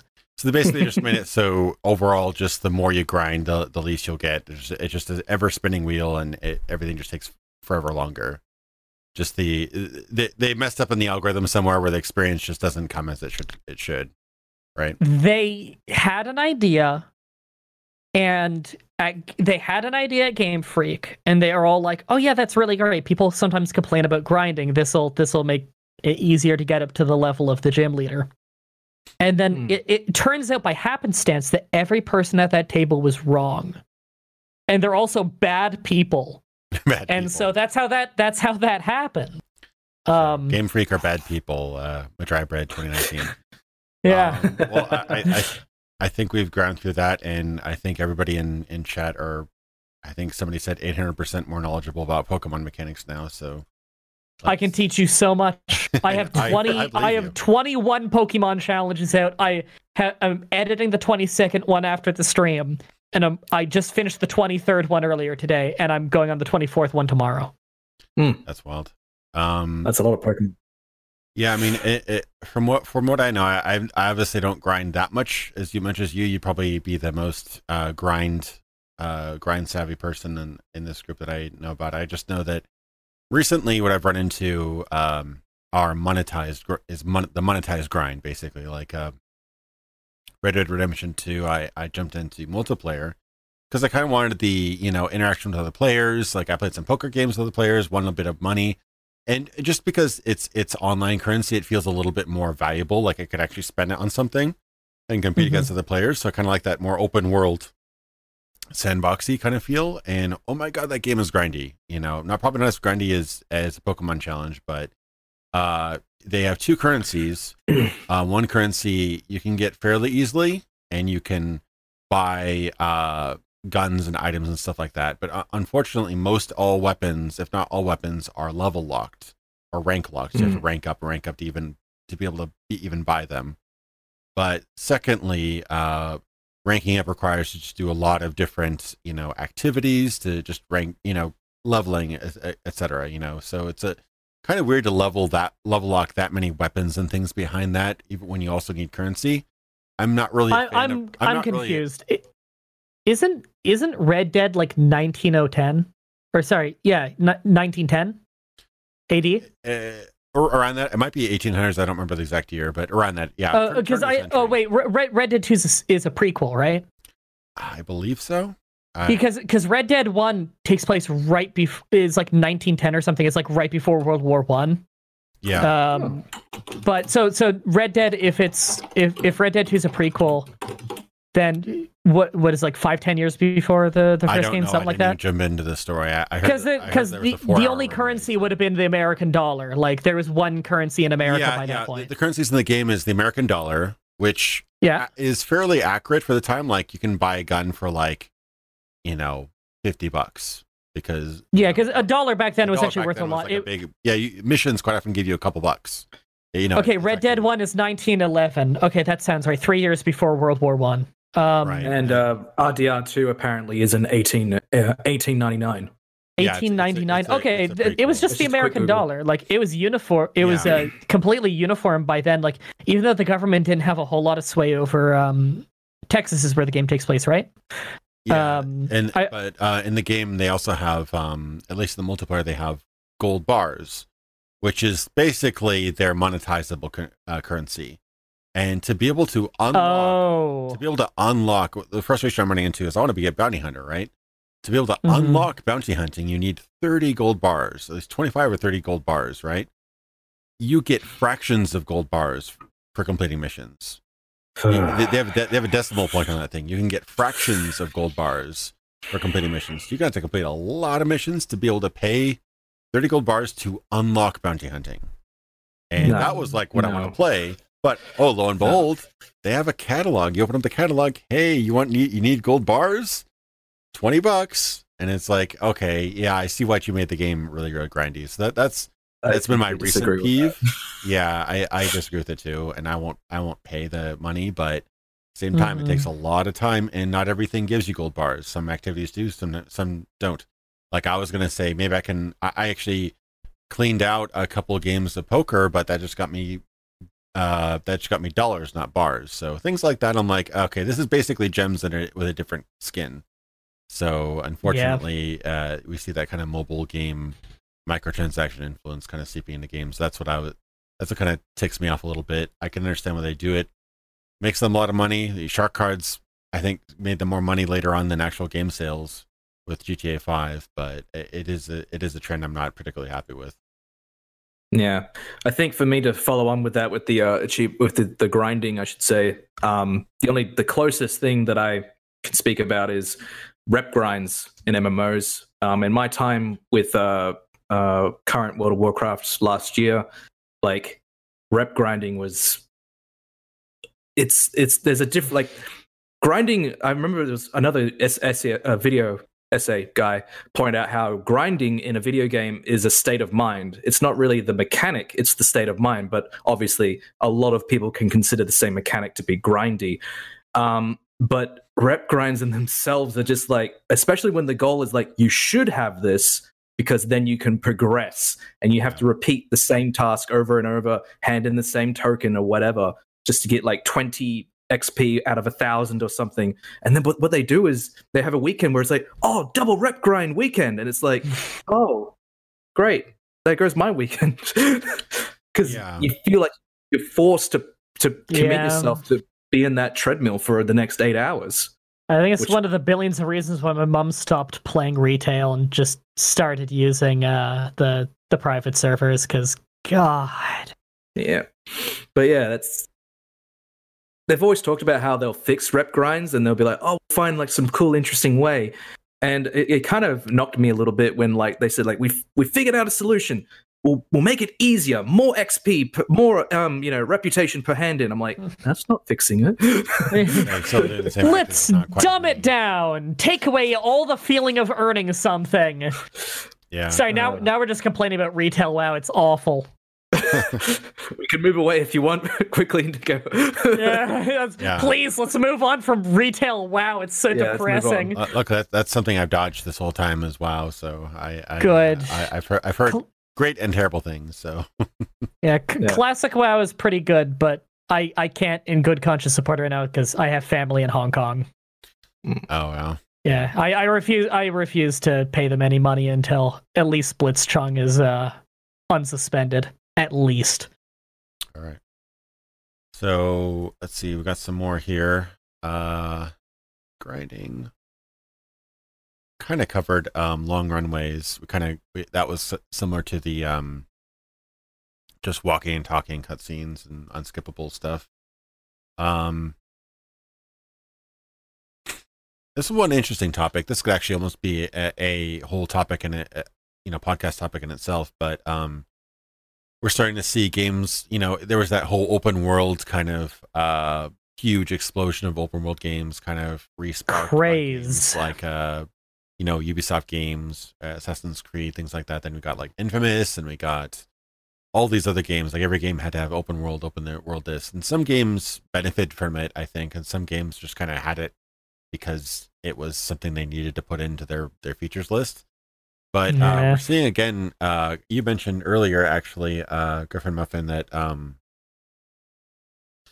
Greedfall had almost like a semi hub world design, and I think there's benefits to both of them. Obviously, open world is a bit more expansive, more exploration, things like that. But some of the more tighter game design I've seen is more of a hub world, like the System Shock, the Deus Ex type games, where they have a smaller but very tightly designed world that every crevice is filled with something interesting, you know. And to quickly jump off, it's like, yeah, I'm talking about this very subject in my video essay for Outer Worlds, is discussing how what they can do in a hub world compared to an open world, because that's one thing that a lot of people critiqued Outer Worlds for, was like, oh, it's not an open world game. It's like, no, it's a bit more confined. But also, if you look at Vampire Masquerade, that's relatively confined as well in a hub world RPG. And there are advantages to both. It depends on several factors of why you want to do it. Someone points out Witcher 2 and Witcher 3. It's a very stark example. Witcher 2 was very hub world, very linear and on the rail. But Witcher 3 just opened up that world and was like, you can run from one place to the other in, like, you know, I remember they did it on a featurette once, but that's that thing where you could just travel in one direction and have it not stop. Yeah, I'd say like the density of excitement, the density of quality content is definitely something. Like a hub world game, you don't have necessarily as many things to do. Like there's a finite amount of things to do, but an open world you potentially have, depending on how it's built and randomization, random encounters, things like that, you could have potentially infinite amount of time to spend in there. But your quality content per hour may be much sparser in an open world, you know, compared to a hub world, which has very specific areas you generally only visit once or do in one specific way. So yeah, I think I've seen a lot of burnout among people. People are saying, I'm sick of open world games. I'd rather have confined spaces. Give me a really good linear game. And I'm like, I don't think you dislike open world games. I think you dislike boring filler content. Exactly. That's exactly it. Like, open world games have so much potential. And I hate to be one of those YouTubers that praises Witcher 3, but I just look to Witcher 3 as an open world game. And I'm like, yeah, like they did it so well, in my opinion, how like you literally just walking down and just quest triggers. And it's such an interesting quest in itself. And not like, my goat's, I hate to use the goat analogy again, but like, my goat's missing. You know, it's always like you walk and you see something. I think in the one quest in, you were going to say something? Those goat problems are relatable. Sorry, I was just making a joke. Okay. But for open world stuff potentially rocking, I haven't played much Daggerfall yet. But I walked in town and I need to find something. So I flagged down a couple people and I asked them about it, and they told me where to go, and it felt like I was walking through a city. And I got into the building and did the thing. And it's the most pointless thing in the world, and I loved every second of it because it felt like I was in a real city. And even though I can probably just like wander for a really long time and like the vast majority of what's around me is useless, they found a way to make an open world feel meaningful to me in a way that I had never felt before playing any other open world game, where it's not this tiny thing that's supposed to be a big city. I'm supposed to pretend like it's a big city. It was a big city, and it was open. And I had to ask for directions, and it didn't feel like a pain in the ass at all. It felt kind of cool. Yeah. I think a lot of people, I know Nerdslayer's talked about this a bit sometimes, how like VR and open world RPGs inevitably should meet at one point, and it would be like this. It's a very utopian idea of having this game of like, you enter a world like that's almost like a second reality. And it's like you have that RPG aspect, and having something like like a contemporary Daggerfall with VR and everything updated with graphically and everything like that. That sounds like this absolutely mind-blowing experience, because Daggerfall. I've watched you stream Daggerfall, Indigo, and it definitely does seem like it's an extremely immersive experience. Like you can miss times. It's like, oh, the boat sailed, or like someone's walked away. You're like, crap, what am I going to do now? You know, and you actually there's consequences, and you know, to get directions, you need to ask the right person. It's just so complex. Cool. Yeah. It's a very it's a game you can kind of stumble into an adventure. You just watch one thing happen. You're like, oh man, I missed that date. Let me go this way. Oh, I ran into this encounter. This guy flagged me down. It's systems upon systems upon systems, which may not. It's very dated. It may not all work together well. But yeah, you're right. It definitely has that. It feels like it's probably the only fantasy RPG I've actually played, which actually feels like you're walking through a 1-to-1 scale of a city. Like some of the cities are actually, you know, you could count the population. It's like, oh, this is technically a city. Like there's supposed to be, if you count all NPCs that can spawn in the whole world, it's about close to 1 million NPCs, you know, in the game, which, you know, resembles a real country. Whereas if you actually take all the NPCs, in most RPGs, it ranges in the dozens or hundreds, you know, maybe. So it's interesting, and yeah, there's a lot of repetition, a lot of stuff like that, which obviously need to be handled. And not all people appreciate the kind of random, kind of generated nature of that. But if you could take that kind of premise and then just elevate it with more variety, I think that that'd be my ideal fantasy RPG, is something along those lines. But yeah, I mean, again, it's so much easier to get a more curated experience when you're dealing with a smaller scope, and that's why the kind of hub world seems more attractive, is because you get a very curated experience where things can go one way or the other. And that's one thing I noticed playing Outer Worlds for a few hours. I haven't played through the whole game yet, but I noticed it was definitely a more confined area than something like Fallout, New Vegas, or whatnot. But because of that, it definitely had more, you know, interesting things per square mile per se, you know. Yeah, it feels condensed, and also a lot of, like, you can walk from A to B and you'll notice something that, you know, kind of attracts your eye, and you're like, oh, what's that? Or like because there's a lot more to kind of cram into one area, so you're more than likely to bump into things. And on top of that, you have your Obsidian style, well, not Obsidian, your like character, your companion interactions. So like no journey from point A to B feels boring. Like you always feel stimulated along, unlike as I've mentioned before, Greedfall, where like you just run between zones and you just hold down that button, just run, jump up things, and just nothing happened, which made the world feel so lonely. But then at the same time, for Greedfall, it's kind of like, yeah, this world is only inhabited by natives, and maybe that could be the effect they were going for, but I don't know. It doesn't create a good experience for the player. It would be great for like maybe some other TV show or something like that to have that sense of, you know, open space and loneliness. But for a player, like, they need something to, So yeah, and I've heard arguments for and against that. Like you could argue that for like Death Stranding, I haven't played it, but I've watched a few hours, just casually watched it, people streaming it, and 90% of that game is just traveling through empty wilderness. Like, you know, there's things to cross. You have to make bridges. You have to like climb over rocks. You have to make sure that a uncannily amount of equipment on your back doesn't get tipped over or fall or whatever. And there's mechanics along the way, but it's pretty much just getting from point A to point B. You know, just traveling through a big mostly empty kind of wasteland. So you can make that compelling, and there are like some compelling mechanics in it, but is that, you know, you can get almost become like an art critic about it, where it's like, is that intentional frustration? Is that intentional like tedium? Is that intentional solace? And it's like, okay, you know, maybe if you're looking at it as an art, it's kind of like it says something about something, but if people want an exciting adventure, that's not necessarily how you do it. And unless people really, really enjoy just carrying things from point A to point B.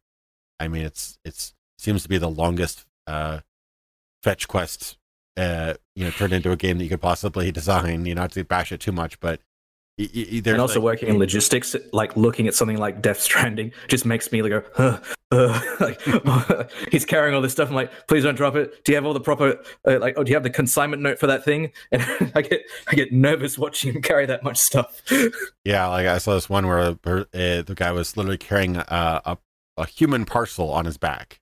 Like she was like had this like little gizmo that she was like sitting on his back, and he was carrying a person all the way across, like on foot, to this other place. And I'm like, my God, that just there is a sort of certain stress, and you could admire the game to kind of generate that sort of tension, I suppose. But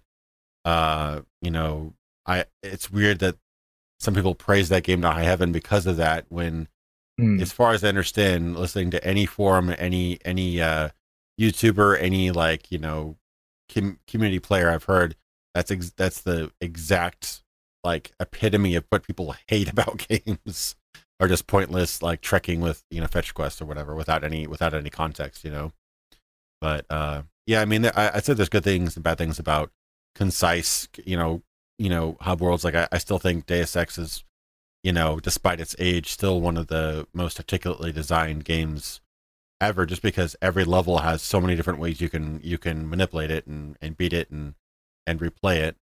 Same with System Shock and other immersive sims. It's not really a very good term for it, but that's what they're kind of known for. But yeah, I mean, I guess if you have a big world, just make it enjoyable to play through, make it dense enough with interesting content, or at least utilize that scale for something. Like I think Daggerfall uses the scale to simulate the feeling of a real world.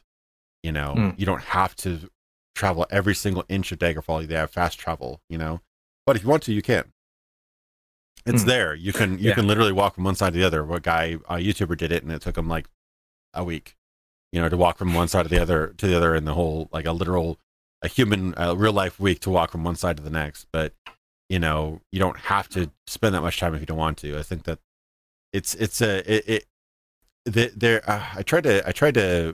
I was working on a video. It probably won't be out anytime soon, but I was trying to isolate that kind of feeling. But an RPG, I think, isn't very effective when you know that there's only one real choice to do. Like even if you're given the other option, if there's only one real choice, it doesn't really feel like you're doing anything. But if you know there's another choice or another way to do something, your choices feel a lot more interesting and more impactful. Like you actually made one. If in the end, if yes and no both mean yes, you're kind of like, okay, whatever. It's inevitable. But if you know that you could actually, even if you don't go left, the fact that you can go left, there's that option to go left. It's more interesting, I think. Mm-hmm. But that's what one of the main things behind, I forget the name of Stanley's Parable. Is what that's one of the core philosophies behind Stanley's Parable, is that giving players the choice. And then even though the game's saying like, you should go this way, it would be very good for you to go this way, and you go the other way, it's the fact that the player has the choice to go that way, and then the story adjusts to it, is why Stanley's Parable is always looked at this. It's a very, I don't know how to describe Stanley's Parable to like other people sometimes, because it's almost just like a thought experiment within a video game. It's the most meta game ever. It's very meta. Yeah. It's a meta comedy routine. Exactly. It knows all the tricks that games do, and plays with that. It plays with your expectations in a narrative form. Like it knows that you subconsciously kind of know all of these things in games because you've played games before. It knows all these things. And where Yahtzee Crochet's doing. Oh, sorry, you continue. No, it's fine. It plays with all the meta cliches and good and bad tropes of game design. It just puts all those together and screws with you in that way. And so when you think you need to know, you think you've outsmarted the game, it actually has built up your expectations, and to a point where it knows you're going to try the other thing, and then it throws you another curveball. I don't remember exactly who designed the game, but it kind of seems like it's almost like somebody who had either played a ton of games or made a ton of games decided to kind of mess with the formula a bit and put that together. But yeah, it's definitely, if not a particularly great game in terms of crazy new gameplay mechanics, it's a very interesting narrative and, like you said, a thought experiment. Yeah, because Yahtzee Crocew's doing his I think he's doing a challenge at the moment of creating a certain amount of games in a year, I think it was, if I remember correctly, or a certain time of months. But he's creating like rapid fire games but each game is having like a kind of a different thought experiment with it. Like one game that I managed to have a look at was one where it's like do not press the button or the cat dies, and it will play out this narrative of like, oh, the cat graduates and goes to university, graduates and goes to get a job, and that cat gets a job, and then it raises a family, and like every once in a while something will try and press the button, you have to slap it away or have the choice to. That's it, 12 games in 12 months. Yeah, he makes a lot of good games. I like a lot of his games. And it's all Consuming Shadow, Ecstasy Sauerkraut. The dog dies. Sorry, I thought it was cat. Maybe it's just because it's like, where did my cat? Oh, there she is. Okay, never mind. But yeah, it's a similar point of having a thought experiment of like of narrative. Basically, it's really good stuff. But yeah, we were talking about hub worlds and open worlds, but it just went into metagaming or something. That's not even my fault.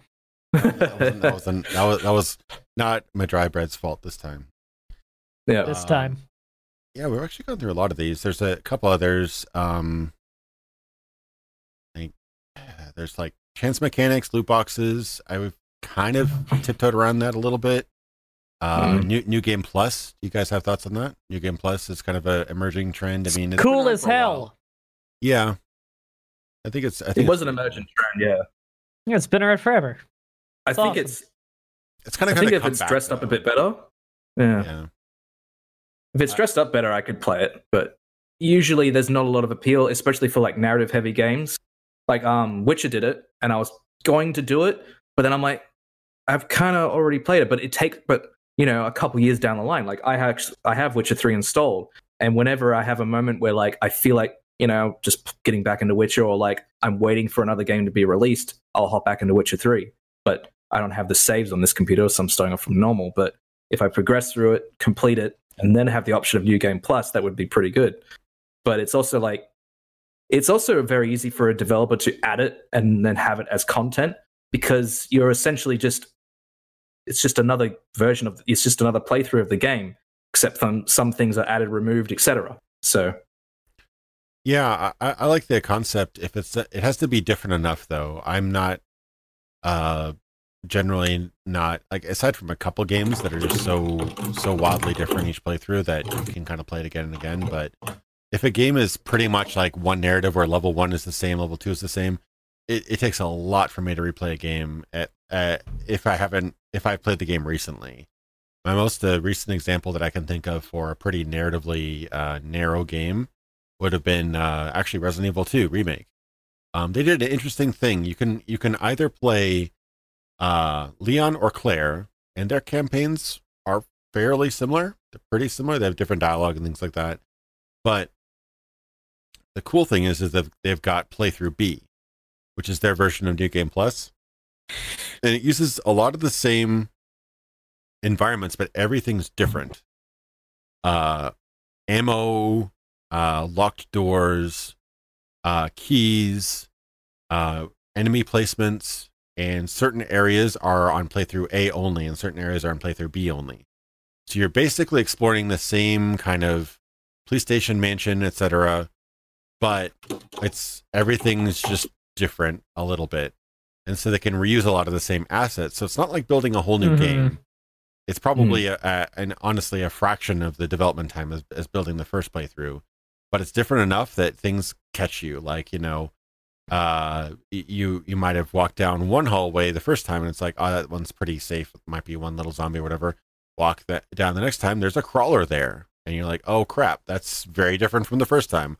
I can no longer rely on my memory of the first playthrough anymore. Everything's very different. So I think that was a great way of doing that. And I played playthrough A and then immediately started playthrough B shortly after that. So it was actually pretty interesting. So if games that's a bit harder to scale up to something like a full-on, open world RPG, but you have to kind of introduce something different, I think, because if you essentially just replay the game again, then what's the point? Like, a lot of games do is they keep your character level with all your abilities and start another game at a higher difficulty, essentially. That's fine. Yeah, it's fine, but it's like it's kind of like sort of not the point when you do another playthrough. Like another playthrough is, oh, I'll try this out, is usually the approach you have for new art or doing a new playthrough for an RPG. So having stuff stay there is like, oh, that's neat. And there's also stuff, I think Batman, the Arkham games did a new game plus, and it's like, oh, you get all the gadgets from the get-go, if I remember correctly. And I'm like, okay, that's kind of cool. I guess that just means you breeze through the game really quickly. But does that? I never started it. I never did it because it was such a weird concept to grasp. So I was like, oh, thank you for telling me I have New Game Plus. Like, that's nice. So, I'll play this how other game familiar are you guys with the original Resident Evil 2? I'm not too familiar with it. I don't think I played through the whole thing, but I did play it back on the PS1 back in the day. Yeah. Okay, the original Resident Evil 2 did the path scenario A and scenario B thing 1,000 times better than the remake. This is something that I actually know quite a bit about the remake because I am friends with a lot of horror game speedrunners due to my own horror game speedrunning. And so I know that quite in depth, that it was a massive disappointment to a lot of Resident Evil 2 fans, where a lot of them really, really liked the game, but they didn't like the B scenario because Resident Evil 2 did B scenario so phenomenally well that the idea behind it was you play either Claire or Leon, and you do scenario A. When you beat the game, what you then do is that save file becomes scenario B of the other character. And what you're doing now is you pick them, and you're playing through the entire story of where were they during your scenario A. And it's different. Like, so different that they're going to different places. There are different bosses. There are different plot things because people might be alive or not alive depending on the actions of your previous playthrough with the other character. To the point that there are 4 distinct playthroughs of the game with different parts of plot, different bosses, different locations that you visit, entirely based on your decisions the first time you played. And you had no warning of this when you did your scenario A. So you beat the game, the credits roll, you think it's over, then you unlock scenario B, and all of a sudden everything you just did has consequences for your entirely new playthrough. Whereas in the remake, probably because of the scope of the game, like that is a very daunting task to make what I just described there. Yeah. They didn't do that. In fact, it was a very, very watered down version of scenario A, scenario B. So like there's actually a playthrough of that game that is considered canonical. That is scenario A is Claire, and then scenario B is Leon. That's the only way the plot could make sense with the other games. But you could play the game you could do 4 full playthroughs and have it be drastically different as a result of your actions, in a way where you don't even know what you need to change. All you need to know is I'll beat a fresh file with Claire and beat a fresh file with Leon, and then when I go back in there, it'll call it B and switch my character. And now I've got a whole new game to play with some familiar locations. And that is incredible. Like, you know the Mr. X, the guy stalking you through Resident Evil 2? He's B scenario only. You played through the whole game in Resident Evil 2. And then when you do the B scenario, you're Leon or you're Claire, whoever you didn't use the first time. You're going through these hallways and you're like, okay, I feel safe. I know the ins and outs of the department. All of a sudden, this dude crashes through a wall. That's horrifying.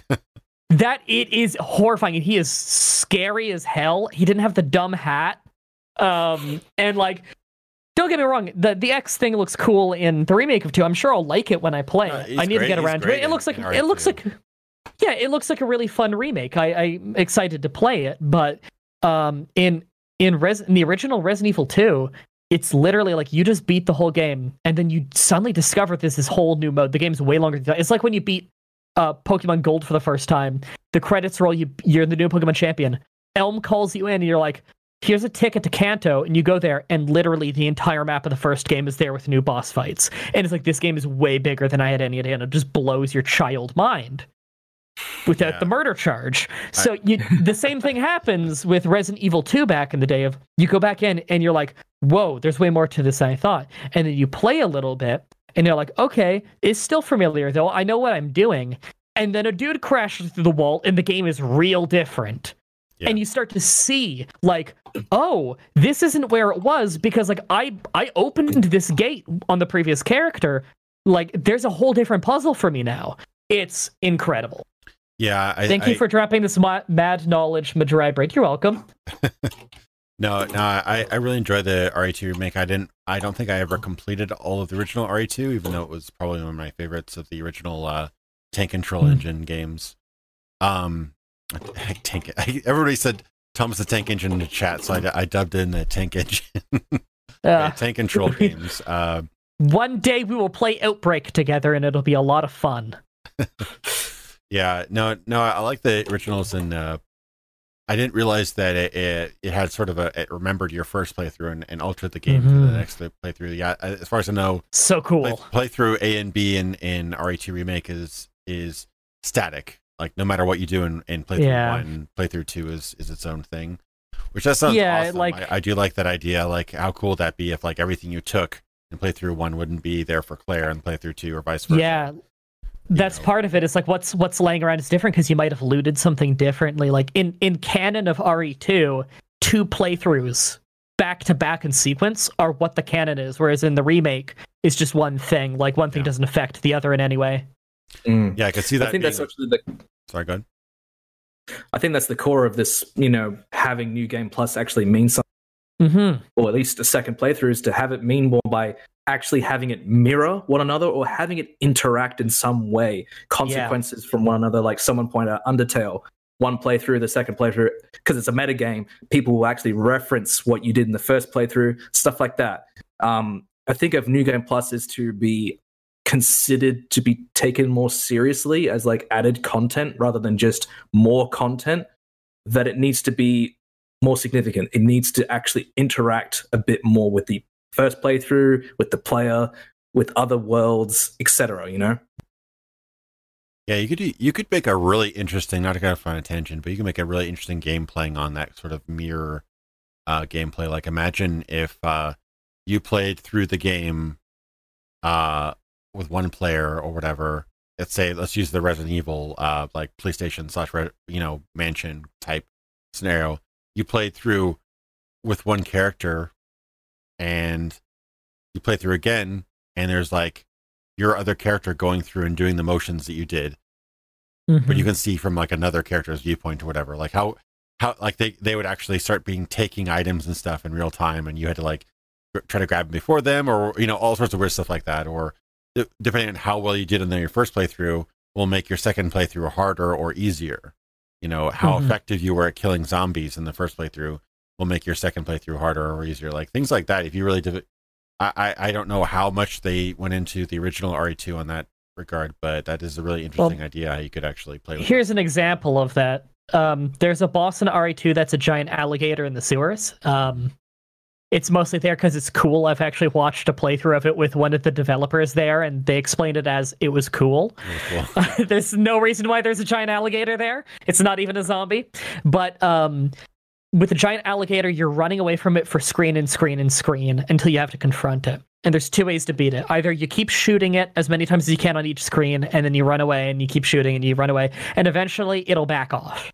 Or, at the end, you can get it to grab a canister in its mouth and shoot the canister, and it blows its head off.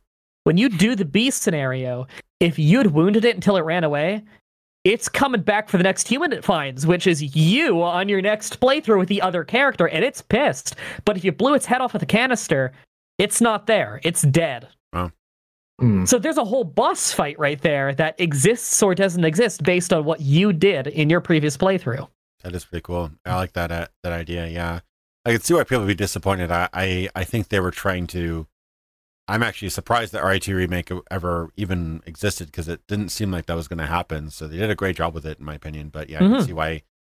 I always complain when games get a sequel or a remake or whatever, and they take out certain key features or bits of depth like that. So, that's why RE1 remake was beautiful. Yeah, it was one best remake I've played in my life. They added stuff, and it felt like it could have been there in the first place. It's so well done.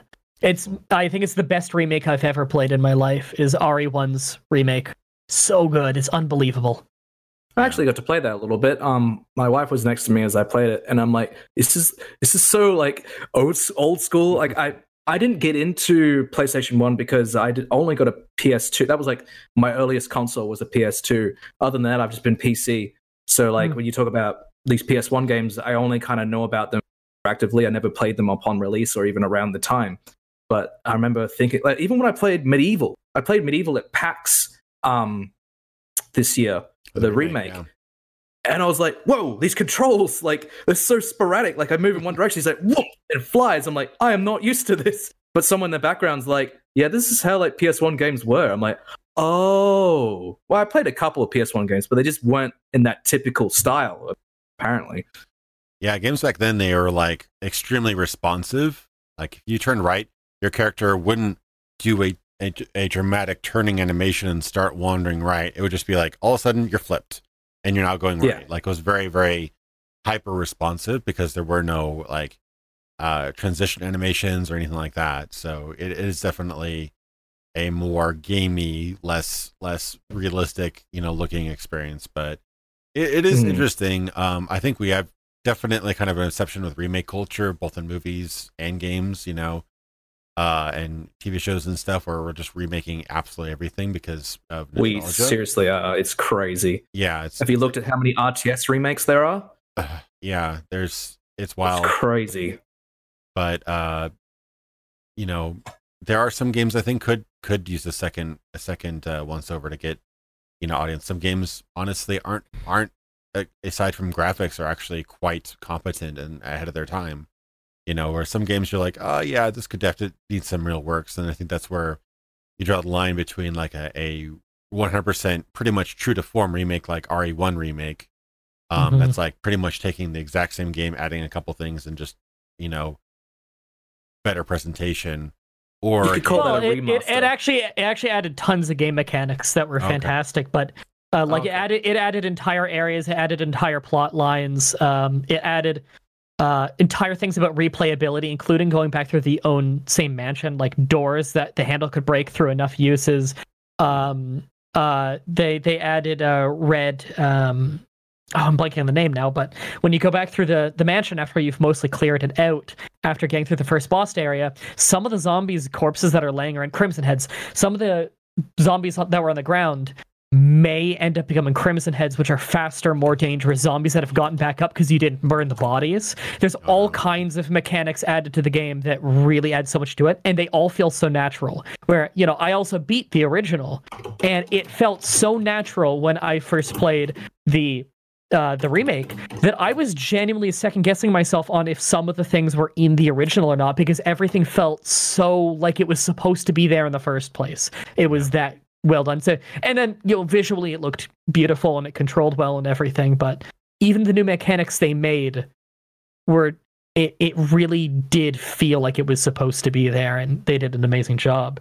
When it comes to remaking games, though, as far as immaculate of a job they did on that, I think that usually the games that need to have a remake the most are games that were ahead of their time in a way that the hardware held them back. An example of that, I would say, is if you're going to remake a bunch of Resident Evil games, remake Outbreak and Outbreak File 2. I understand they didn't sell very well outside of Japan, but they are very fantastic games, and they were held back by how, as great as they were, and as good as the single player was, because the AI was actually quite good. It's team-based games, though. And so the multiplayer was by far the most fun part, but it was PlayStation 2 multiplayer, server-based PlayStation 2 multiplayer. Like, the load times between doors was very poor, and that really mattered in online, where, you had to be responding to people. There was no voice chat at all. So it was very hard to communicate with people. There was only a text chat in the lobby before you start. Playing that game nowadays on emulator, where the load times are lightning quick, and the game emulates perfectly with like no special things you have to do, which is lucky. And we have like Discord now to talk to each other. It's a really, really, really fun experience. You could remake those games, slap them on Steam, and have online through that. And a lot of people would love them, to the point that there's been games inspired by the Outbreak games, and all of them are terrible. So we need an official one. So tell that to a big publisher, say, this game has been remade many times and it's terrible. Make it. Well, But that's the thing is like people I have get people have you. made rip-offs of it that Yeah. totally miss the point of what made it fun. That's the problem. Yeah, and that's the problem.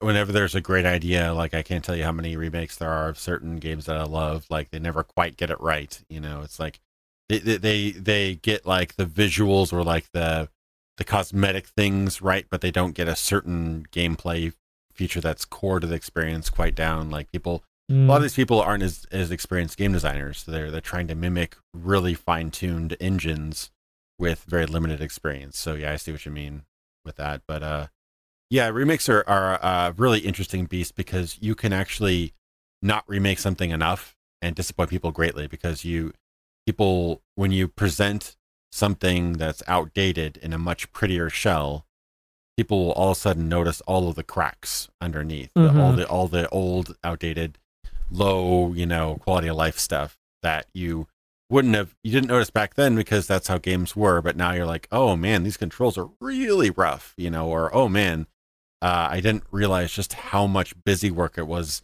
in this menu, or oh god, I have to pause every 5 seconds because of this, or they didn't actually have a quick menu for changing my weapon. I have to go into this complex inventory system, switch it, go back, and then that's just how games were back at the time. So you can actually... Ocarina of Time Water Temple, taking your boots on and off just to get it's like genuinely 5 seconds apart to go through some hallways. That's one of the things around the DS one though. You just hit a little thing on the touch screen and it just takes your boots on and off. There's no difficulty change at all. It just saves you a lot of time. Yeah, that's quality of life features. I mean, games now, you're expected to have a much easier go at it for players, a much less tedious go at it for players. So, those kind of things are expected now. But if you make a true remake of a game and don't, smooth over those rough corners, you can get, backlash. So how much you change or how much you clean up or smooth out or polish is a big factor. And then, one hand you get a game like, RE1 Remake, which is a pretty true to form thing with some additions and things that were fixed. And on the other hand, you get something, it's not necessarily bad, but this Final Fantasy VII Remake is a completely different game. You could argue it's not even a remake, it's a reinterpretation.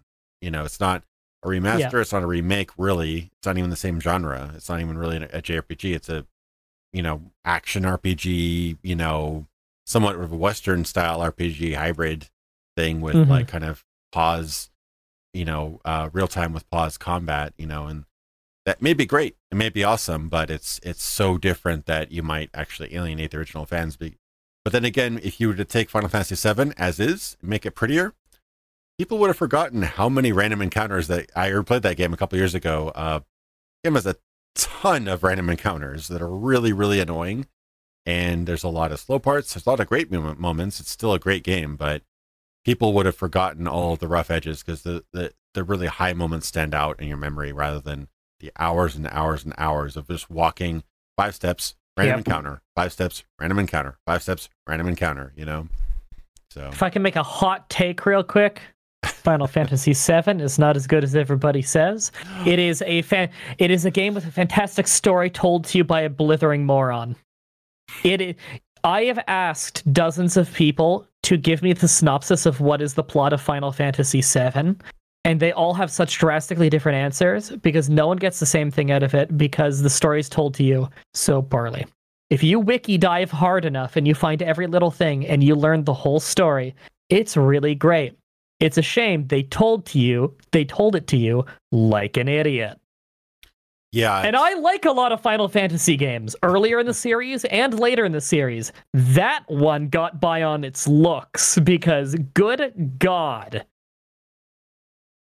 Yeah, no, it's and again, you can the whole subjectivity thing. You can look at it like, oh, maybe it's supposed to be fractured because Cloud has such a fractured and broken mind, et cetera, et cetera, et cetera. I think that there's fairness to that. Yeah, some moments I think are very effective because it's not told in a very logical, sequential format. Like some of the parts are like, I actually, before I replayed it for my video a couple years ago, I actually forgot whole sections of that game because they weren't actually real. They didn't actually happen, I misremembered the fake stuff with the real stuff. I thought that a certain person did this thing. But actually, it was a different person because a whole part of the story was actually unreliable narrator, and you're like, okay, that's weird. And half remembering a game from 1997, you're gonna misremember some things, especially when half of it was from an unreliable narrator. But yeah, and that's not necessarily bad either. I think that Final Fantasy VII, it's one of the few non-horror games to ever genuinely really creep me out and fascinate me. Really creepy game. And even though I played that when I was a bit older, for some reason, there's very specific visuals that creep me out and would kind of stick with me. And visuals don't really stick with me because I have aphantasia. I can't picture things in my head. But the thought of certain things would really bother me growing up. And one of those was, even though I didn't grow up with a PlayStation, so I had limited experience with Final Fantasy VII, was, what was the name of the town that Cloud came from again? Not Midgar. Midgar was the dome. The town down. What was the town that Cloud remembered getting something. Niflheim. Niflheim. Yeah. I believe that's what it was. The whole Niflheim incident, just even them referring to it as the Niflheim incident and seeing it get burned down. You walk there and it's fine. And it looks for something about seeing it exactly how it was before it was burnt down and knowing this was burnt down, our character believes this was burnt down, and everything's off, and you walk there and it's got that slightly haunting music and there's that slightly haunting mansion and everything. Something about that was so eerie to me, and it's this is genuinely kind of disturbing. And it's funny because I prefer so many other Final Fantasy games. I thought 6, sometimes called 3, was really, really great. I think 4, sometimes called 2, was really, really great. I think Final Fantasy 1 was great in its own way. It had a really good Game Boy Advance remake. Final Fantasies 2 and 3, the actual 2 and 3, 2 kind of sucked. 3 was just 5, but not as good. 5 was better. But my fiance's playing through 2 right now, and there's actually exploit in that game. One of the best ways to level up your characters is to attack your other party members. Yeah, just punch each other. Yeah, because that had this stupid leveling system where using a skill makes you better at that skill, which sounds on paper there are games like that. No, I mean, to get health, you have to get hit. So your mage in the back row who rarely gets hit, you want him to get more health? Okay, you gotta go grind for a while. And by grind, I mean fight something weak and just spend your time punching your mage and then healing him. It's the dumbest thing you've ever heard. I can't believe that game got sold to humans. And then there's Final Fantasy VII where the combat's fine. And there's a lot of haunting things I'm deeply afraid of underwater because I can't swim and almost drowned a few times. Yeah. So the idea of I think it's the Sapphire weapon, the one underwater, that haunts the shit out of me. A lot of the visuals are very haunting to me because I find there was something about there's certain eras of game where the way that they animate things creeps the hell out of me often. Yeah. The 2 biggest examples of that would be, 1, there's a lot of PlayStation 1 stuff with weird polygonal things or sprites that are scaled too high so they're blocky, like Niflheim looks like that. And there's something haunting about that because it's just not right. And the other haunting thing is playing PC games. PC is almost always PC RPGs with a general medieval fantasy setting during a certain period of time, Daggerfall and Morrowind both have a lot of things that would look totally normal in any other game, but haunt the hell out of me when I see them in those games. And it's intriguing, not haunting in a turn-off game kind of way, haunting in I want to explore more, and I know I'm going to jump at something that wasn't meant to be scary, but I'm so into it. Somehow the way it was rendered, the early CG plus the lighting, very, very dramatic, very another game that's also really good around that time was Parasite Eve. It just had a very kind of off-putting, offset. I still need to play it. Unsettling. It was also another Square game, but yeah, I know what you mean. It seems cool. Yeah, no, I played it, streamed it in October. I think it was last game I streamed in October. One of the last games I streamed in October just now. It holds up pretty well. I just ran an EPSXE, just the emulator. It's fine, but we're so off topic. But yeah, no, I totally know what you mean. There's a very weird, unsettling late '90s aesthetic that a lot of games did. That kind of CG that's very creepy. It's not really realistic. It's just got a very creepy, otherworldly feel to it, and it's hard to put your finger on what it is. Yeah, it's just very. It's very. It's synthetic, but strangely, I don't know. I can't really put it into words, but it probably triggers something to do with the Uncanny Valley Yeah, with our minds. Maybe. Yeah. probably. Yeah, but there's some great scenes in 7. I think 7, it was definitely, I'd say it's probably aesthetically the darkest, Final Fantasy game. I think, crap, what's his name? Oh, Lord. The designer of the Final Fantasy series. Oh shit. Now that you say it, I've heard the name a bunch of times and it's not coming to me. Yeah, I forget, but his mother died around the time, so he was in a pretty dark place. But yeah, Nobuo Uematsu soundtrack for some of those tracks, I think it's definitely up there as far as soundtracks. Some of those tracks, like the Niflheim, the music playing through that is just like really, really haunting. Oof. And some of those, in the cutscenes in that game were actually quite short, but they were so sudden and unexpected that they just kind of like, they showed you a really graphic image and then cut away from it really quickly. And I think they were very effective because of that. It was almost like a kind of like the what's a movie that does that? Kind of like The Exorcist a little bit. To show you a little bit of something very kind of weird and react, and then it would cut away. Like I remember the first time you see Genova, for example, just you see this weird. The whole idea of Genova creeps me out. Like there's so much haunting stuff in that game, and like on some level, it's probably supposed to creep you out. But I do think that the medium of the game and the limitations of the time made it even more haunting in a way that I really, really like. Like it was probably a happy accident more than anything, but as someone who's really into that kind of haunting intrigue, I love that. That's fascinating to me. I see people in the chat bringing up Sweet Home, by the way, which was a large inspiration for Resident Evil. It was an NES RPG that was a horror game that had cutscenes that were like really haunting, had a lot of haunting stuff in it. Sweet Home's a fantastic game. And yes, there was a Sweet Home movie that was also scary as hell. Yeah, I didn't realize that. It's those kind of early kind of survival horror games. You forget that they go back that far. I mean, at one point, Castlevania was considered a horror game, even though it's kind of a little bit silly. That's wild to think. It was like a horror action game, but I mean, it was supposed to be. Is there a remake of Sweet Home? It looks like there's. Is there a remake of done recently? Home Sweet Home, this one says. Oh, okay, that's not the same thing. Yeah, there's a game on NES called Sweet Home. If you just like go do NES Sweet Home, Google image search. I just found it, but then as a result, it linked in all this. I thought maybe the two might be related, but maybe just to share the name. So I don't think that would be really, but if you just image search NES Sweet Home, you'll see like a lot of the images that would be really haunting for the time. Like they even look pretty creepy now. Yeah, they look pretty good. Very. It's a good game.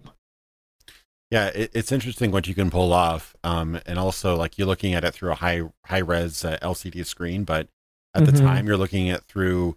There's actually examples where they take the same sprite in like the actual pixels, and an HD screen, and the same sprite in a CRT screen, and you see so much more detail. Like imagined like rounded out details and whatnot in the CRT monitor version that you wouldn't see just looking at the pixels, but because of the scan lines and everything, there's so much suggested detail that you wouldn't normally get, and they designed those sprites for that medium. So back in the day, they look a lot better than it does now. But if you want a great segue, by the way, Sweet Home had permadeath. You only had 5 characters in the whole game. You had them from the start. They all had very vital things that they did, and if any of them go to 0 health, or if you don't do a trap properly, permadeath, and it's like a straight RPG of trying to get out of this mansion beginning to end. And if someone permanently dies, then you need, not only is the game harder as an RPG because you need to level more and be extra careful in everything with your characters, but you also need to pick up extra items that would act for the role of whatever that character's special item was. And inventory management, everyone can only hold 2 items plus their special item. So like, one guy had, I think it was a flashlight. If he's permanently dead, you got to go find a lighter, and someone's going to have to carry that thing around to do the same role. Like another person is like a photographer. They always have a camera with them. You need to be able to get a camera that someone else has used an inventory slot for if that person were to die. And there are different endings for what combination people are alive at the end. NES game, like 1988, I want to say. That's like, it's so cool. Those were all the selling points for Until Dawn. Actually, the whole characters can die. Different endings, different. It wouldn't surprise me Stuff like that. if in some way it was inspired down the line of inspirations, because Sweet Home was what inspired Resident Evil. In fact, Resident Evil's door opening transitions to massive loading screens came from Sweet Home. That's cool. Yeah. Yeah, it's really cool. No. I think we've gotten through most of the list. There's a couple other little stragglers. I do want to wrap it up pretty soon, but do you have any thoughts on cross-platform play? I noticed that's kind of made a comeback. There was an attempt at one point to do cross-play between consoles and PC, where I think the one of the most famous examples or infamous examples was the Shadowrun game that they made for the Xbox 360, where you could actually have PC players fighting console players in the same matches. And That's cool. Cool, except for the console players got massacred because of the PC players. Yeah. Had just better controls, better frame rate. Mouse and keyboard. Yeah, and keyboard warriors. But it's actually gotten a comeback. Call of Duty has crossplay.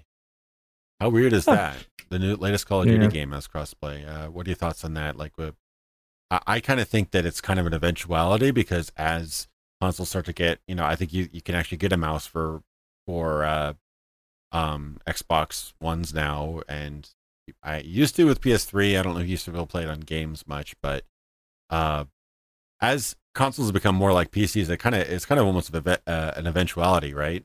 Mm-hmm. Yeah. I mean, that's one of the main advantages behind consoles. I know my mate, for example, back in Perth, he only, like, 2 months ago got a proper PC for him to play on. He's just been playing console for most of his life, because he approaches gaming like, I just want to buy the one thing that ensures that I can play a game that day. He just wants that convenience, and that's what consoles can provide. Like, it's pretty much like a pre-built, like, essentially it's coming towards getting pre-built PCs and just having that assurance of I can play any game on here. I don't have to check the specs. I don't have to do anything. I have, like, all the controls with me and everything. You just plug it in and put the CD in or download the game and just start playing. And that's what the advantage consoles have. So having those two markets begin to have the Venn diagram start to overlap a little bit, maybe consoles will start having keyboard, mouse, and just, people play on their laps. Yeah, they have peripherals like that and just play on their laps on the couch. I know plenty of people that do that with PCs. So, yeah. Yeah, I mean, and especially if there's something that's, mouse and keyboard's been holding on for quite a while, but I doubt it's the end goal of all gaming. I'm sure there's something somebody hasn't quite put together yet that'll be a little bit more accurate, a little bit less stress on your hands, something, maybe motion control will be better, or you can actually aim with your fingers through the air. Who knows? But I mean, as more technology comes out, and honestly, consoles are actually losing some of their best qualities recently, with having to update them constantly, having to run out of hard drive space, getting poor performance, having multiple tiers of consoles now. I mean, this latest gen actually surprised us with now having like 2 or 3 tiers of power levels. You've got your Xbox One, Xbox One S, Xbox One X, where you're not going to get the same experience out of each of them. So it's kind of like some games just don't run very well on the vanilla Xbox, and that used to be a thing where, like, if you buy this console, you'll be able to play every single game really well, but now you don't really get that experience much anymore. So I think it's because of the rate that we release games and develop games and everything like that. Consoles are becoming less and less future-proof. Like, I bought a PS2. I remember how long I had a PS2 for, and I had it for so long until the PS3 came along. It's just it's just a different sort of New games were coming out for the PS2 well into the PS3's life cycle. Like, it died, I think, possibly like 4 or 5 years into the PS3's life cycle. They just stopped making PS2 games, but it had I'm pretty sure the last PS2 games were made when the PlayStation 4 was out. Really? It could be, yeah. Yes, it's astonishing. Like, the PS2 is the longest actively developed for a console of all time, I believe. It was also one of the most popular, so that makes sense. And certain games had a really long lifespan, like the FIFA games and things like that, sports games. San Andreas. San Andreas, yeah. San Andreas sold like crazy for like a decade. It's unbelievable. Yeah. But I'm open to it. I mean, I actually was able, and it's partly due to like probably mechanics put in place for controller users. But for a while, I was playing Titanfall on PC with a controller, and I was able to top the charts sometimes. So it wasn't a completely unfair advantage, probably due to some like slight aim adjustments and things like that you can't really tell, but they do probably have a little bit of auto aim for console or for controller players. But yeah, it's interesting. Like, how do you bridge that gap? I personally like it because I've seen a lot of PC games have their community die, and there's one of those things like once a community gets lower than a certain amount, it just inevitably just dies out because not enough people to get regular games, so people turn away from the game, and therefore the population continues to decrease. There's the death spiral, basically. But with if consoles and PCs can play on the same in the same matches, you can essentially keep the game alive indefinitely until everybody stops playing. Mm-hmm. So. Paragon did this. Paragon did crossplay between PS4 and PC. And as a player of Paragon, you noticed. I can't remember at what point they put PS4 in their own thing or whatever, but you would notice when you were up against a console player, like it's a MOBA with aiming, like you could actually aim at the ground and like it's a 3D like perspective, not like a top-down MOBA. It was 3D, so like you could really tell when people would like miss with like aimed projectiles. You're like, what? You know, how would you miss that? I was right here. But yeah, with the console, although there's some people who are really good with playing with controller and all that sort of stuff, so it's not to neg the people who play on console and stuff and say there's some sort of decreased skill. At no point, like mastering that controller with that game would have been absolutely phenomenal to watch. But I think off the bat there would be a definite advantage. Yeah, you just get so much more granularity. Like, there's only so much your thumb can move, but you can move your mouse like way. You can get so much more pinpoint accuracy. An analog stick has a range of motion of 1 inch. Yeah. Whereas my shoulder has a range of motion of my desk. Like, it's not comparable. Like, it's a complete unfair advantage to have a mouse. And not just that, but the hardware advantages have better frame rates, better resolutions. Quite often console games run at like sub HD or just 1080p, whereas some people are playing 4K at 144 hertz or whatever. It's not really it's not a comparable experience. But I know that some people, like the best console players, can defeat most, probably over half of the PC players at least. But the best PC players will generally trump the best console players just due to hardware differences. But a couple games to try it out. I think Gears of War 4 had crossplay. I don't know about 5. Rocket League finally did crossplay cross PS4 and Xbox, which is impressive. Halo Master Chief Collection, I think, is doing something with that. They're at least doing cross progression, possibly cross-play at some point. But yeah, it's a cross-platform. It's still sketchy, but as consoles and PCs become more the same, I think it'll kind of continue. But I think it's overall probably a good thing. But I think that the way that Call of Duty handled it is that you can just turn off cross-play if you want to, which I think is fine. Like, if you don't want to play in mixed servers, you don't have to. But yeah, it's one of those things. They don't really have a perfect solution for it yet because it's just not the same experience. All right. Well, I think we're pretty much through most of the list. Do you have anything else you want to bring up? Any other thoughts before we end off? No, I even got to mention the RTS remake stuff. So yeah, I'm all good then. Cool. Well, thanks so much for coming on. Sorry for the delay in the setup. Now that set up, all good, man. It happens. New software, it should be a lot less of a pain to get it set up again. But thanks so much for all your patience. Had a blast.